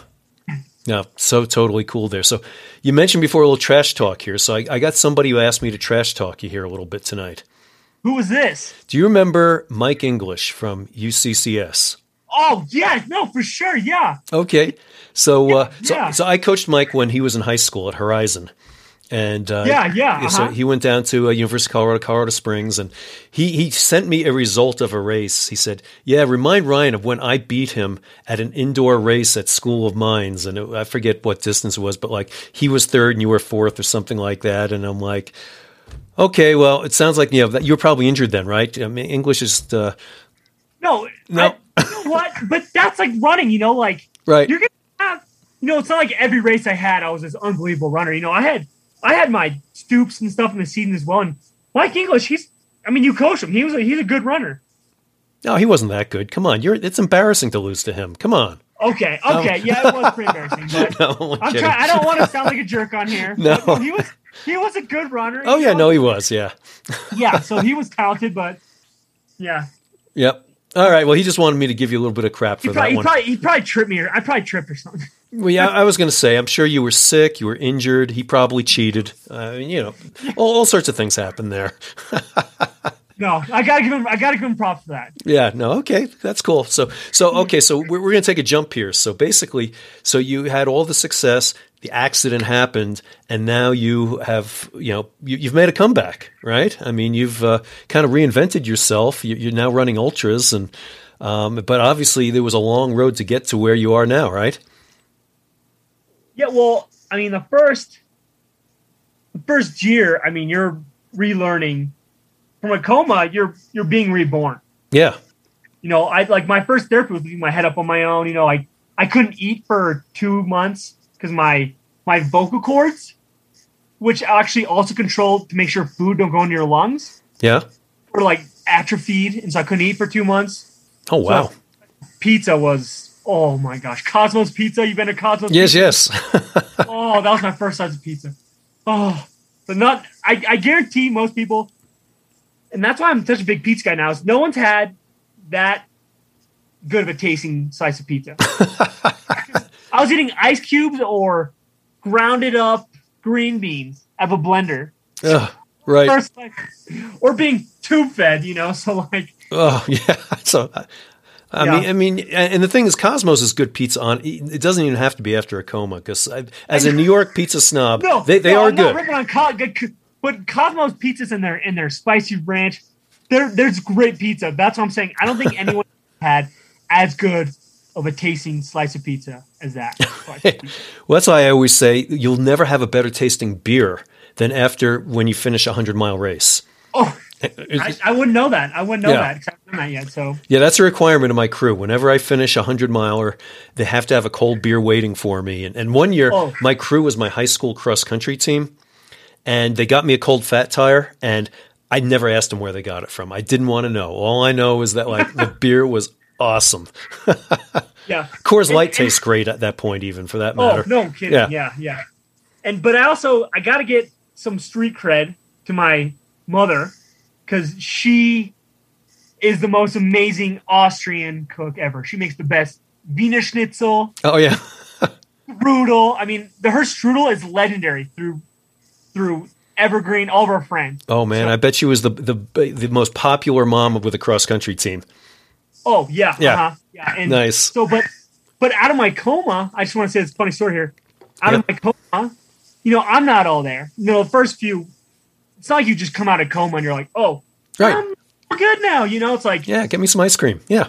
I was a vegetable, and then I slowly start coming back. Like I wasn't, as my parents would say, I wasn't myself. Like I had no facial expressions. Like I didn't smile. I was always a smiley guy and laugh. Right. And I was just a zombie, And so, but one of the physical therapists was asking, okay, so what is going to be your first dish of food when you can eat something? Right. I'm not thinking. I should have said her strudel or her Wiener Schnitzel. Right. Or her strudel, with an Austrian beer, Cornburger. But I said the first thing that popped in my head because guess what? My brain's not all there. Right. Or it is, but it's just yeah, literally, it's not all there. And I think I saw a Wendy's ad or something outside, so I said, Wendy's. And my mom still to this day gives me a hard time. I mean, I'm in a coma. Right. And I mess up on a word, finding a word, And so I give my mom a little bit of but so. Yeah, your mom was probably deeply insulted over that. Yeah, she is, yeah. So, but, yeah. So. Oh, wow. So how to go after that? So, So, yeah, so then, and then we were able to, we were inpatient, and we just stayed in Boulder Community Hospital. We were going to go to Craig, right. Which really big with neck injuries and head injuries, but for some reason my insurance wouldn't clarify it or something. Even out of ICU, even after 5 weeks, I was still pretty unstable. And Craig is known as one of the best rehab hospitals in the entire nation. Yeah. And so, and they're like, it'd still be sketchy to move you. We had, my dad was rehabbing me with all the other rehab people in the Boyle Community Hospital. And so we're like, well, we'll just stay here then. We tried to get to Craig, but we never got through to it. Yeah, and I can just see your dad running drills out there with all the patients out there. Yeah. And so that's my first memory is going out to the field that, before we're doing the exercises with the physical therapist. And right. My dad making me do stuff, I was always a pretty hard worker. Right. And that was our life is we love going out and doing hard stuff like that. Yeah. And so my mom's in there, taking care of the nice things, making our room nice. My dad's out there, drilling me, cracking the whip. Yeah. My dad, as he's like, I mean, I'll obviously I got a little. I think he's one of the best coaches. My basketball, yep. Like how he treats people, everything. I love it. I totally believe it. Yeah. Yeah, and he is intense. Right. Intense with me, but like I'm sure out there So no, I've seen them both on the track and the basketball court. Oh yeah. Yeah. So I mean, and I think that's one of the biggest things to my extremely fast recovery is that he was rehabbing me, double time. Right. Doing that, my family was carrying my girlfriend at the time stayed. She actually didn't go to college. My sister, she went, my parents told her, hey, you still should go back to Anchorage. You shouldn't waste a semester on this, Yeah. Like, what's going to be different if you don't go to college? Like, go to college and keep your career up, My girlfriend, who I still thank her a lot for doing that. I still love the fact that she did that for me. Sure. But just all the support, her parents, my parents, we had, Rob Wright and, we had fundraisers at The Kind, which is a really good soup place in Evergreen. Oh, yeah? They've changed since they did that, but they had a huge fundraiser. I guess it was the busiest they've ever been. Wow. We had fundraisers over in Austria. No way. We had Austrians praying for me, my Olmi and my my Petra, my Aunt Petra. Wow. All my mom's cousins. We had fundraisers in Gunnison. So I mean the support. I mean everything was there for a good recovery for me. Yeah. I mean how humbling. That's incredible. Yeah, and and so and I got to give a little. I had to work hard through some of that stuff too. Yeah. But so everything went perfectly. Yeah. Well, what was the most difficult challenge you had in coming back? At first, like in the hospital, like inpatient rehab, my whole life was just doing, like when my dad told me to shoot a certain way or do a drill a certain way. Okay, I'm going to, I was kind of registered as that. I was always coachable, Yeah. So you did it. Right. It was easy. Yeah. And, learning how to read, which was hard. That was hard. Starting with school stuff. But, the first year of school or the first year at home was doing the basic stuff, which was hard. Right. But we also, it was what I always had done. Now, when I first went to college, that learning how to live on your own again. So this is when you went back to college after the accident. Yeah. When you're taking, I had one more school left. D2 gave me another year to, run. Yeah. Just a year, but balancing practice and school and the classes were 400 level classes. And suddenly they were a lot harder than 400 level classes to you. And before, I could study for the test, but the night before. Right.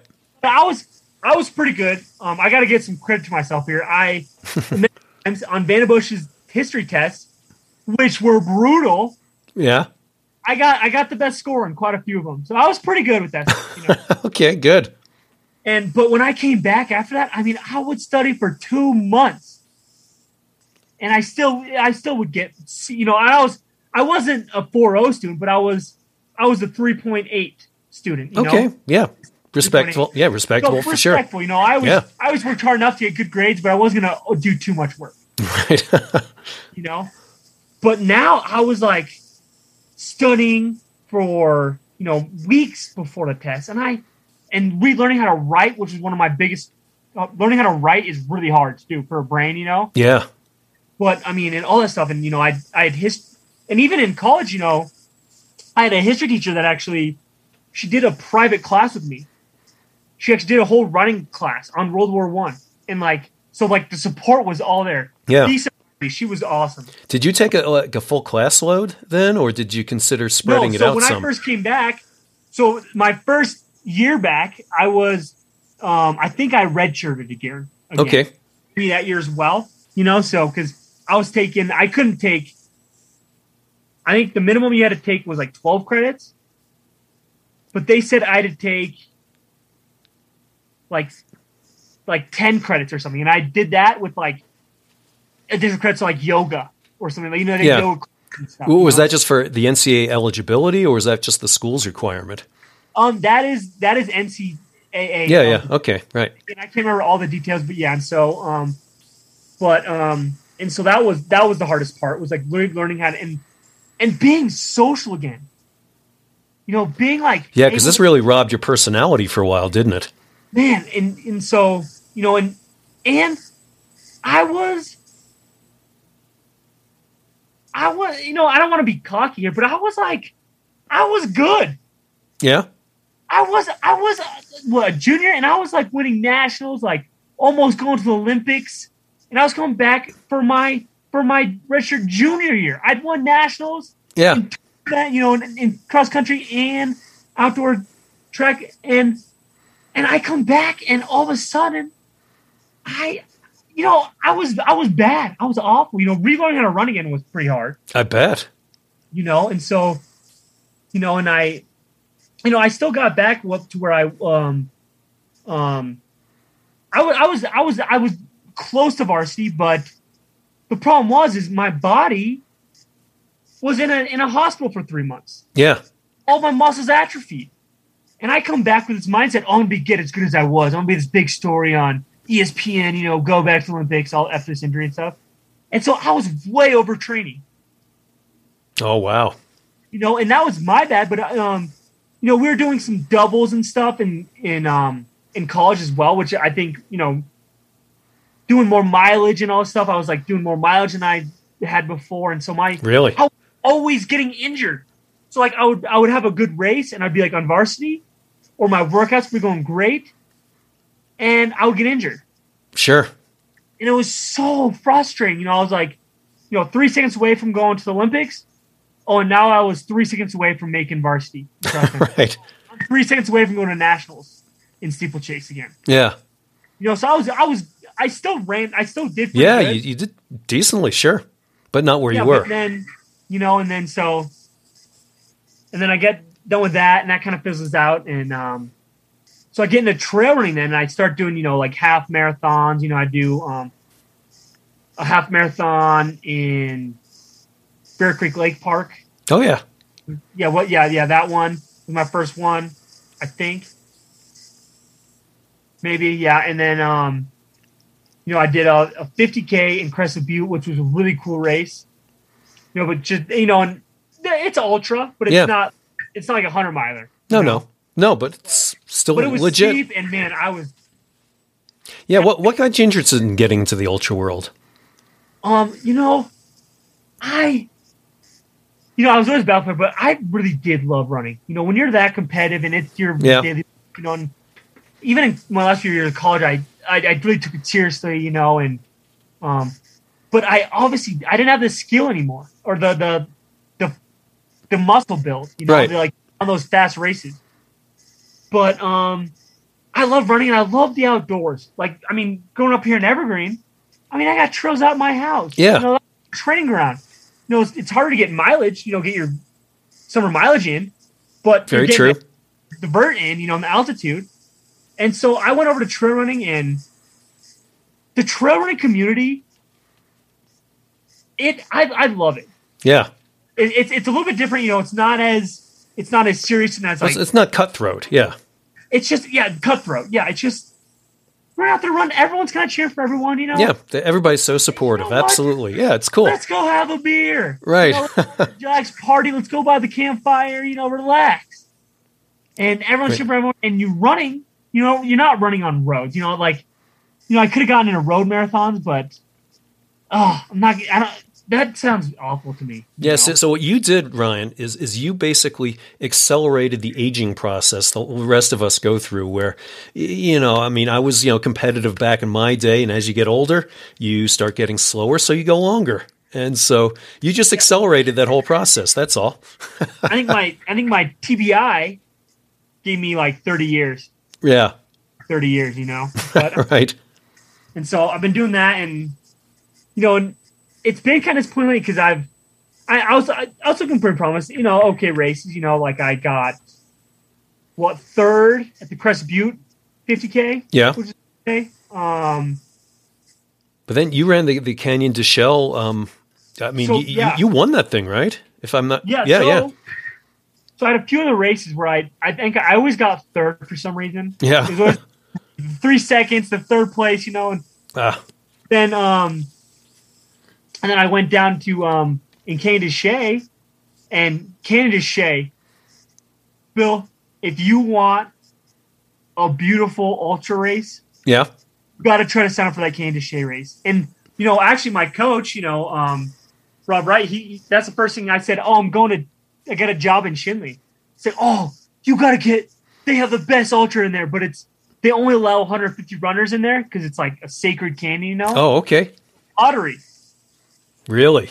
Lottery. Yeah. And he's like, you got to try getting that ultra because it's awesome. And, Sean Martin, mm-hmm. my last year, the principal, her husband, he started, and he's like this awesome Navajo runner. Like if you look him up on Google, you'll see Sean Martin like pop up everywhere. Oh, wow. He started, and I was lucky enough to get into it. So I was super lucky. So yeah. And the cool thing about these ultras, this canyon, you start at so when the sun comes up in Navajo, you're supposed to pray to the sun, right? Because the sun is bringing everything in, and that's why. Yeah. And that's why all their doors, like I did a lot of cool Navajo stuff, is their doors are facing towards the east. Oh, okay. Didn't know that. So, and so you start when the sun comes up, or when you see the sun, because running in Navajo, running is a prayer. Yeah. You run to heal, you run to pray, you run for health. It's like you're praying you're thankful for everything. And that's a pretty cool thing about Navajo. Oh, without a doubt. And there's that. Oh, the movie 3100, where they do a segment on that Navajo runner, and I think Sean Martin's in that.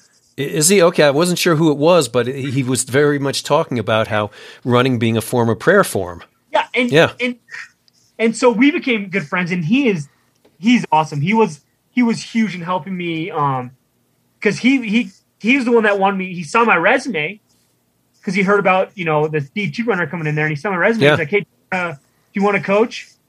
When he saw my resume, so that's how I got the high school job down there coaching. Oh, wow. Okay. But yeah. Now, after that, I couldn't because my principal at the time want me to coach and stuff because I was missing some Fridays like everyone else would, but she didn't for some reason. So, Yeah. Whatever. So I had to be the volunteer. I had to be a volunteer. Yeah. But he introduced me to everything and yeah. All right. Well, you're still coaching then. Yeah, so I coached a few more years, but it just became, with the COVID years, I didn't coach. Right. Yeah. Teaching was like, you think, oh, it's all online. Teaching will be way easier. No, nobody's trained for busier. that. Yeah, nobody's trained for that in the first place. Yeah. We're having to call all the parents who don't have service. Yeah.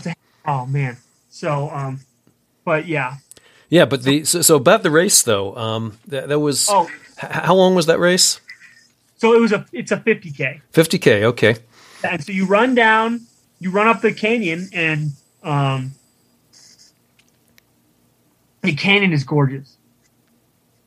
I mean, there's ruins on the side of the canyon. Wow. There's turkeys running the canyon. I mean, it's like splendid. They do a Navajo prayer before they send you off, and so it's really cool. Nice. It's gorgeous canyon. You can see ruins. Yeah, and I had learned not to go out too fast. I mean, it took me a couple races to not go out too fast.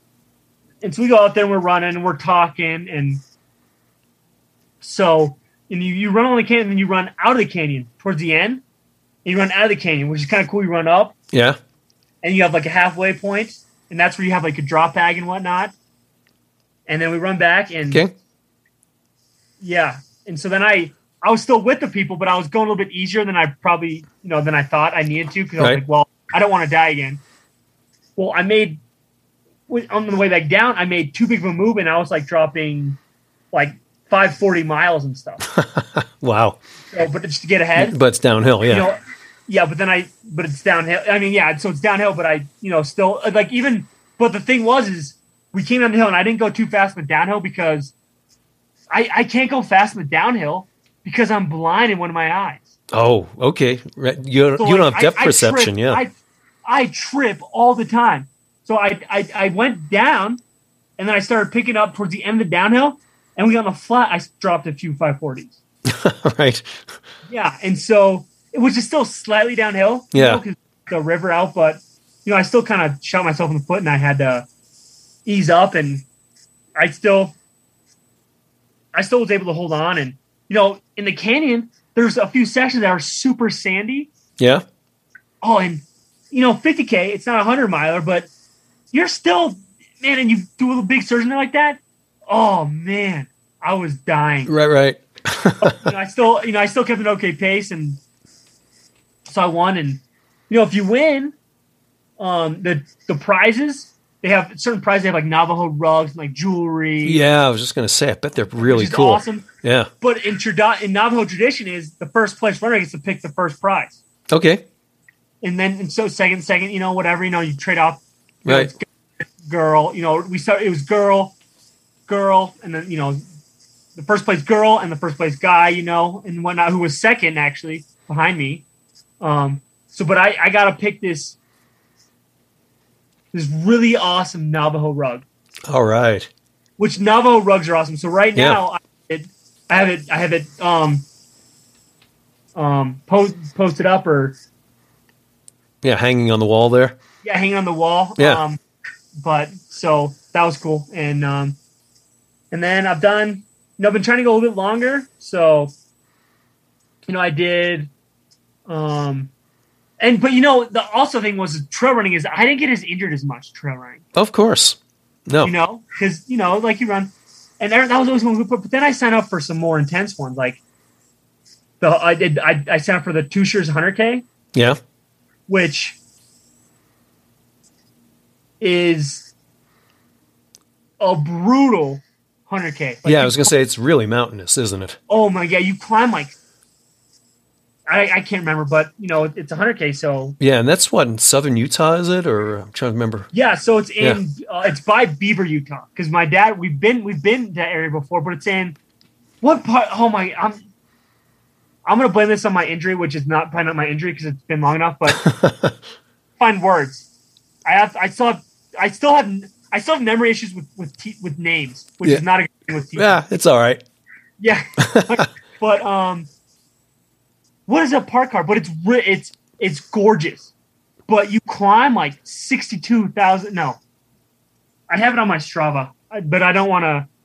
But you climb like some 1,000 feet, which is like unheard of. Like you climb like over a 14er, I think. Like it's 18,000 feet. Yeah. Okay, which is like means no flat. I mean, it's down and it's straight up. Wow. And but training for this, I started taking training a little more seriously. Yeah. And I still, my injury, and partly my blind eye is my body isn't in sync always. One thing, my right side was paralyzed a lot longer. I forgot to mention all this before, but was paralyzed a lot longer. We think it's because that part of my brain was damaged more, longer. Okay. And then my blind right eye is I slept when I first started running. I would run like a hunchback. Okay.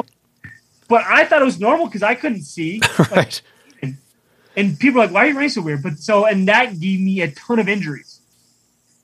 Just like use injuries or just like falling injuries? No, like hip injuries. Yeah. Okay. Yeah. Injuries, right? And so, so when I got into trail running, I wasn't, if I got hurt, I would take a break. But when I start bump up the mileage and I start getting up to like 85 miles per week again, wow, which still isn't a lot. That's a lot. I think it is pretty good. Yeah. Right? And so, I'm not my build isn't a runner. It's a basketball player. I should have been nice LeBron James, but of course, yeah. like I thought in high school, but yeah, the one-eyed jack of basketball there, right? Yeah, and so, but I started getting injured again. So I started training for the Tushers, and it was going great. And then I had a Baxter's nerve entrapment. What's that? Which is so I always had arch issues in college because my I have a 4-foot varus, which means I pronate. Yeah. And so my tendonitis was really bad in my arches. And I never had planters, but Baxter's nerve entrapment it's like a plant, like right where your planters get tight. Yeah. Go through your heel, and then those tendons come through your heel, and it goes right through where where a nerve goes through. And it's right below your hip bone, that hip bone, and then your heel. And so it's kind of planters. It's kind of always, and it causes nerve pain. So it causes knee pain, like nerve pain. Yeah. Oh, wow. That's funky. And so I had to I was like getting 85 miles per week or whatnot. But then I had to take like a month off or 2 weeks off in there where I just let it heal. I'm like, okay, I'm going to let it heal. And so I came back and I started training him, but still not, you don't have that base you need for that hard of a 100K with that much climbing, right? Yeah. Yeah. I did it, and it went okay. I started in the dark, and I finished in the dark. I started in the before the sun was up, and then you finish in the rainstorm. Yeah, great. And and my friend had done it before.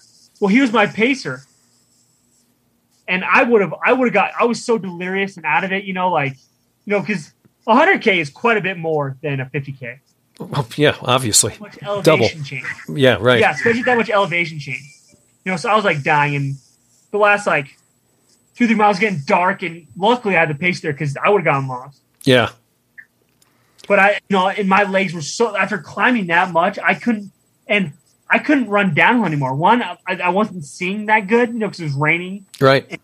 But my legs, I couldn't control myself, and if I fell, I couldn't move my legs enough to stop myself.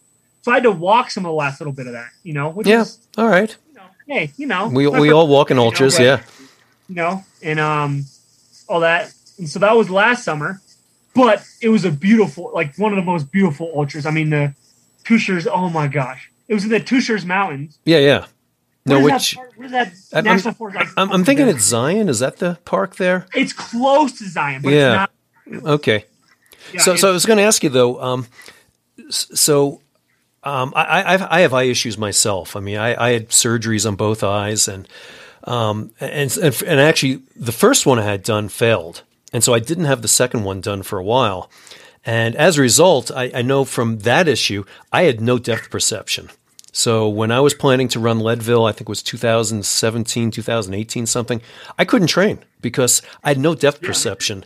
And I would just imagine. And the other thing is too, is I've been fooling around a lot with these lights you wear on your chest because the headlamps are just not working for me anymore. And I was just kind of wondering with your eye issue, do you not wear a headlamp? Do you wear something else? And also, do you have depth perception issues because of that? Well, I had definite depth perception because, my one eye it looks healthy.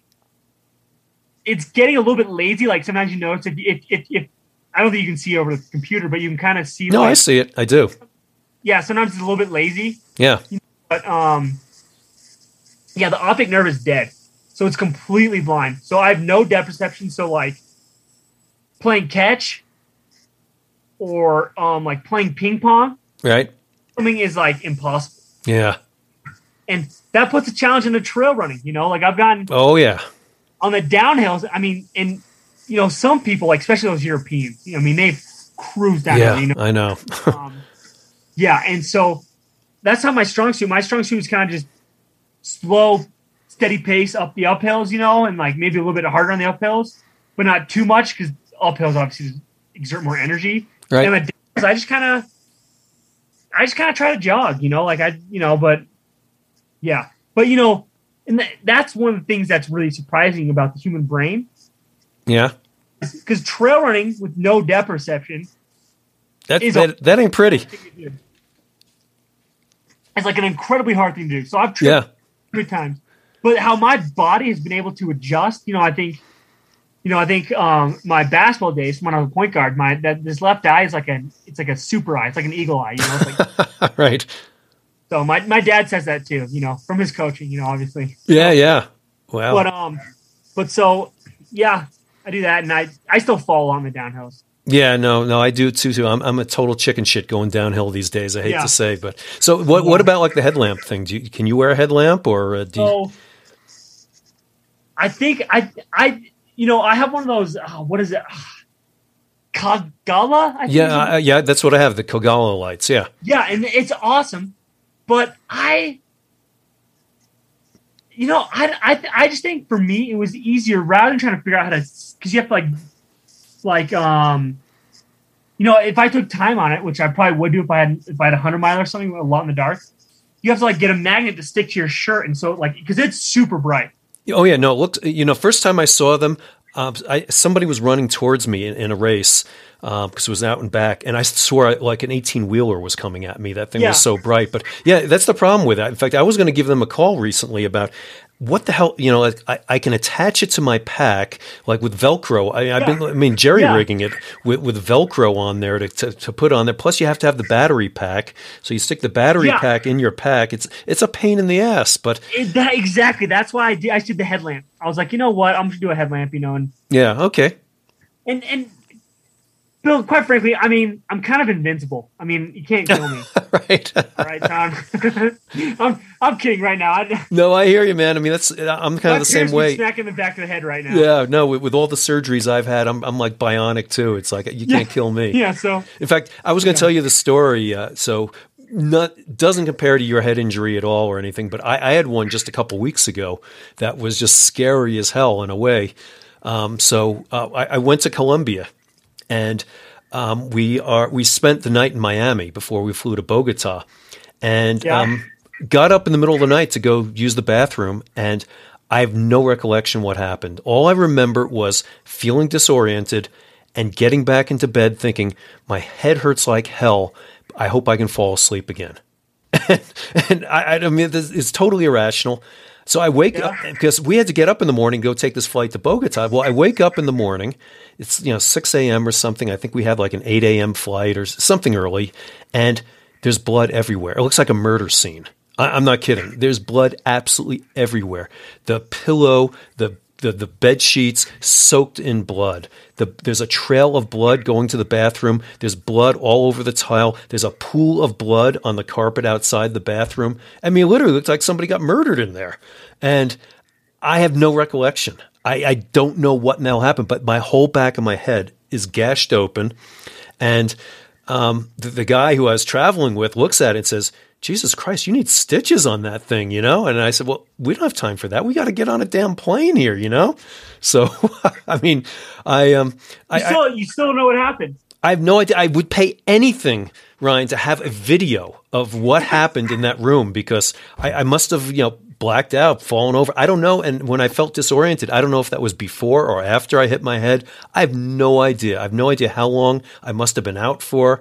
And of course, all I'm thinking about was, I hope I can fall asleep again. It's like, what the hell? That is crazy. Yeah. So I put on my hat and we got down to Bogota, and my traveling partner's friend had a tube of super glue. And we said, well, the emergency room, what are they going to do? They're going to super glue things, So they super glued my head. And that's how I went through the rest of the trip. And I saw my doctor yesterday for my just annual physical, and he looked at it and said, okay, I think it's going to be all right. So there you go. But the hotel charged us. Yeah. If you find out a way to look back in time and see what happened, let me know, because I want to know what happened the night of my injury. Yeah. No, I think I'll never know. Happened, cause, I'm like a spider. I'm good at climbing. I was good at climbing stuff. Right. What could have happened? I know. I know the guy I was with said, yeah, he heard me moaning in bed. He didn't think anything of it. And I was joking with him later on. I said, I should have just like stayed motionless in bed when you woke up. You would have seen the blood all over the place and thought, oh my God, he got murdered. And I'm the only person here. I'm going to be sent to jail for this, you know? So yeah, the hotel charged us the $250 cleaning fee for, you know, I mean, actually, I think that was a bargain because to have to clean up all that blood, I mean, that's probably worth a lot more than $250. And you were saying it was pretty cheap anyways already, right? Oh God, it was a sketchy place. I mean, you know what? If I told them that somebody got murdered in there, they probably would have shrugged their shoulders and said, yeah, okay. Yeah, that area around the Miami airport is pretty sketchy. So yeah. Well, hey, so what haven't we covered here? So this has been a great chat here. Yeah. So, well, because we were saying, and then I'd say I kind of got injured for that Tushers race. Yeah. Okay, next race I'll do more seriously, which I was going to do this summer. But I was like, I'll do a little more easy race. You know, I'll do a 50K, and I signed up for the Con. It's supposed to be a really cool one, that kind of close to Spokane. Yeah. But you know, I was on my mileage again, and I have piriformis syndrome. Oh, geez. Which means your piriformis gets really tight and it clamps down on your sciatic nerve. So it's kind of like sciatica. And so I had to take time off there. And so I'm like, you know what? This summer, I might just focus on lifting and kind of biking a bit to try to get, you know. Yeah. Because, you know, trail running, you know, you have a wild trail run. I don't need to race my top races right now. It's like, you know, the 100 milers are when are still in my future. So I'm like, I'll just kind of other parts of the body, you know? Yeah, you know, like me, I've got an expiration date coming up here. How old are you now? 31. Oh, yeah. You're a youngin'. Yep. You have plenty of good trail running years ahead. That's on me. I'm like, you know, I still got time. So, yeah. You know, but. Yeah. No, cool. Well, yeah, no, that sounds like a good plan for now. And then. Injuries. Makes running suck. Those injuries. Don't get me started. Yeah. Nope. I've got more surgery scars here. So yeah. No. Yeah. Yeah. No, that sounds like a good plan for now. So yeah, good. Well, good luck with that. So Ryan, where can people find you out there in the social media world? So I have a Facebook, and I have an Instagram account. I just started creating a new one because my old one got hacked. Oh yeah, I saw that. It's just, and I got rich off of Instagram or off of crypto. Thank goodness somebody hacked your account, man. I'm not kidding. I know. Yeah. That's what it was for too. Because so I had to cancel that, or I couldn't even log back into it. So it's still out there. So it's right. Instagram it's just Haebe, HAEBE 04. That's my Instagram at, you know what, the at symbol. Yeah. No. Yep. Yeah. Okay. But it's not, I repeat, it's not our Haebe 04. That's the one that got hacked. I should have done a different name, like it's all mental or something, you know. Like, right. You know, but I've had a brain injury. Okay, give me a break. Right. That's my excuse for anything, you know. Even though my brain's pretty good now, I can use that. That's the only good thing that came from my injuries. I can use it. Oh, you know what? I forgot that I had a brain injury once. Give me a hard time. Give the brain injury person a hard time. Yeah. So you like fake insult, like somebody said, and you can't say this anymore, but somebody says retard, you know, and so like, oh, wait a second, you can't call me that. I have a brain injury. Yeah, I was. Did you know I was in a coma in your disrespect? Yeah, right. But yeah. So it's just Haebe 04.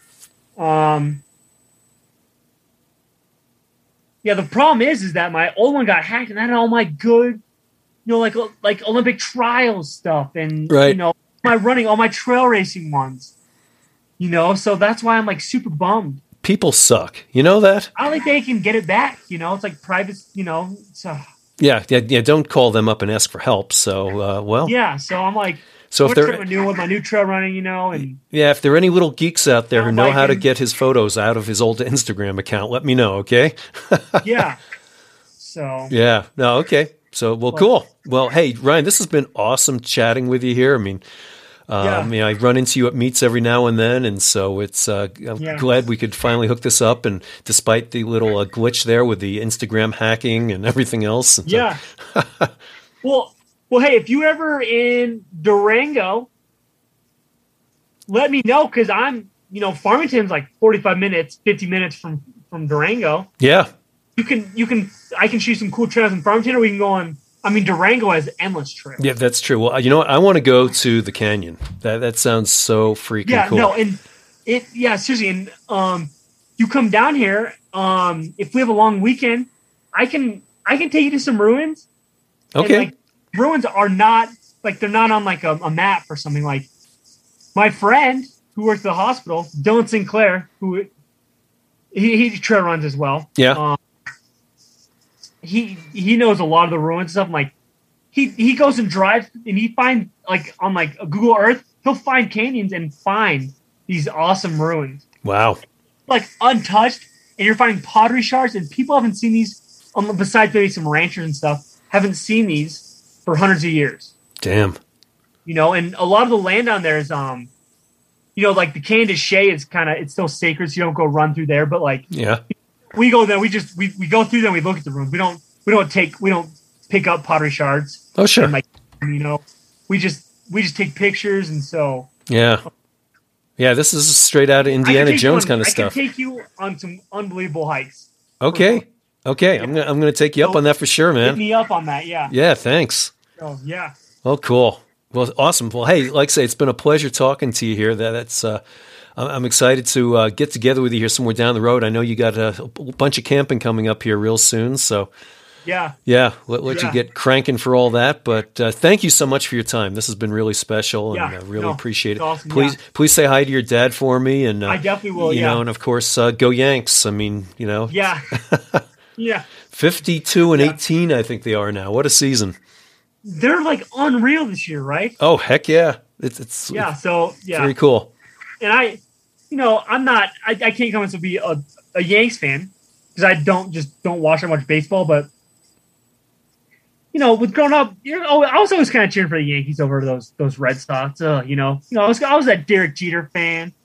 And that's good. Well, a guy like your dad would not raise you to be a lousy Scum Sox fan. Yeah, he knows what's up. Oh yeah. Hell no! So he raised you well. Yeah. And he kicked your ass when it needed to be kicked, especially after. Oh, well, that's for sure. Oh yeah.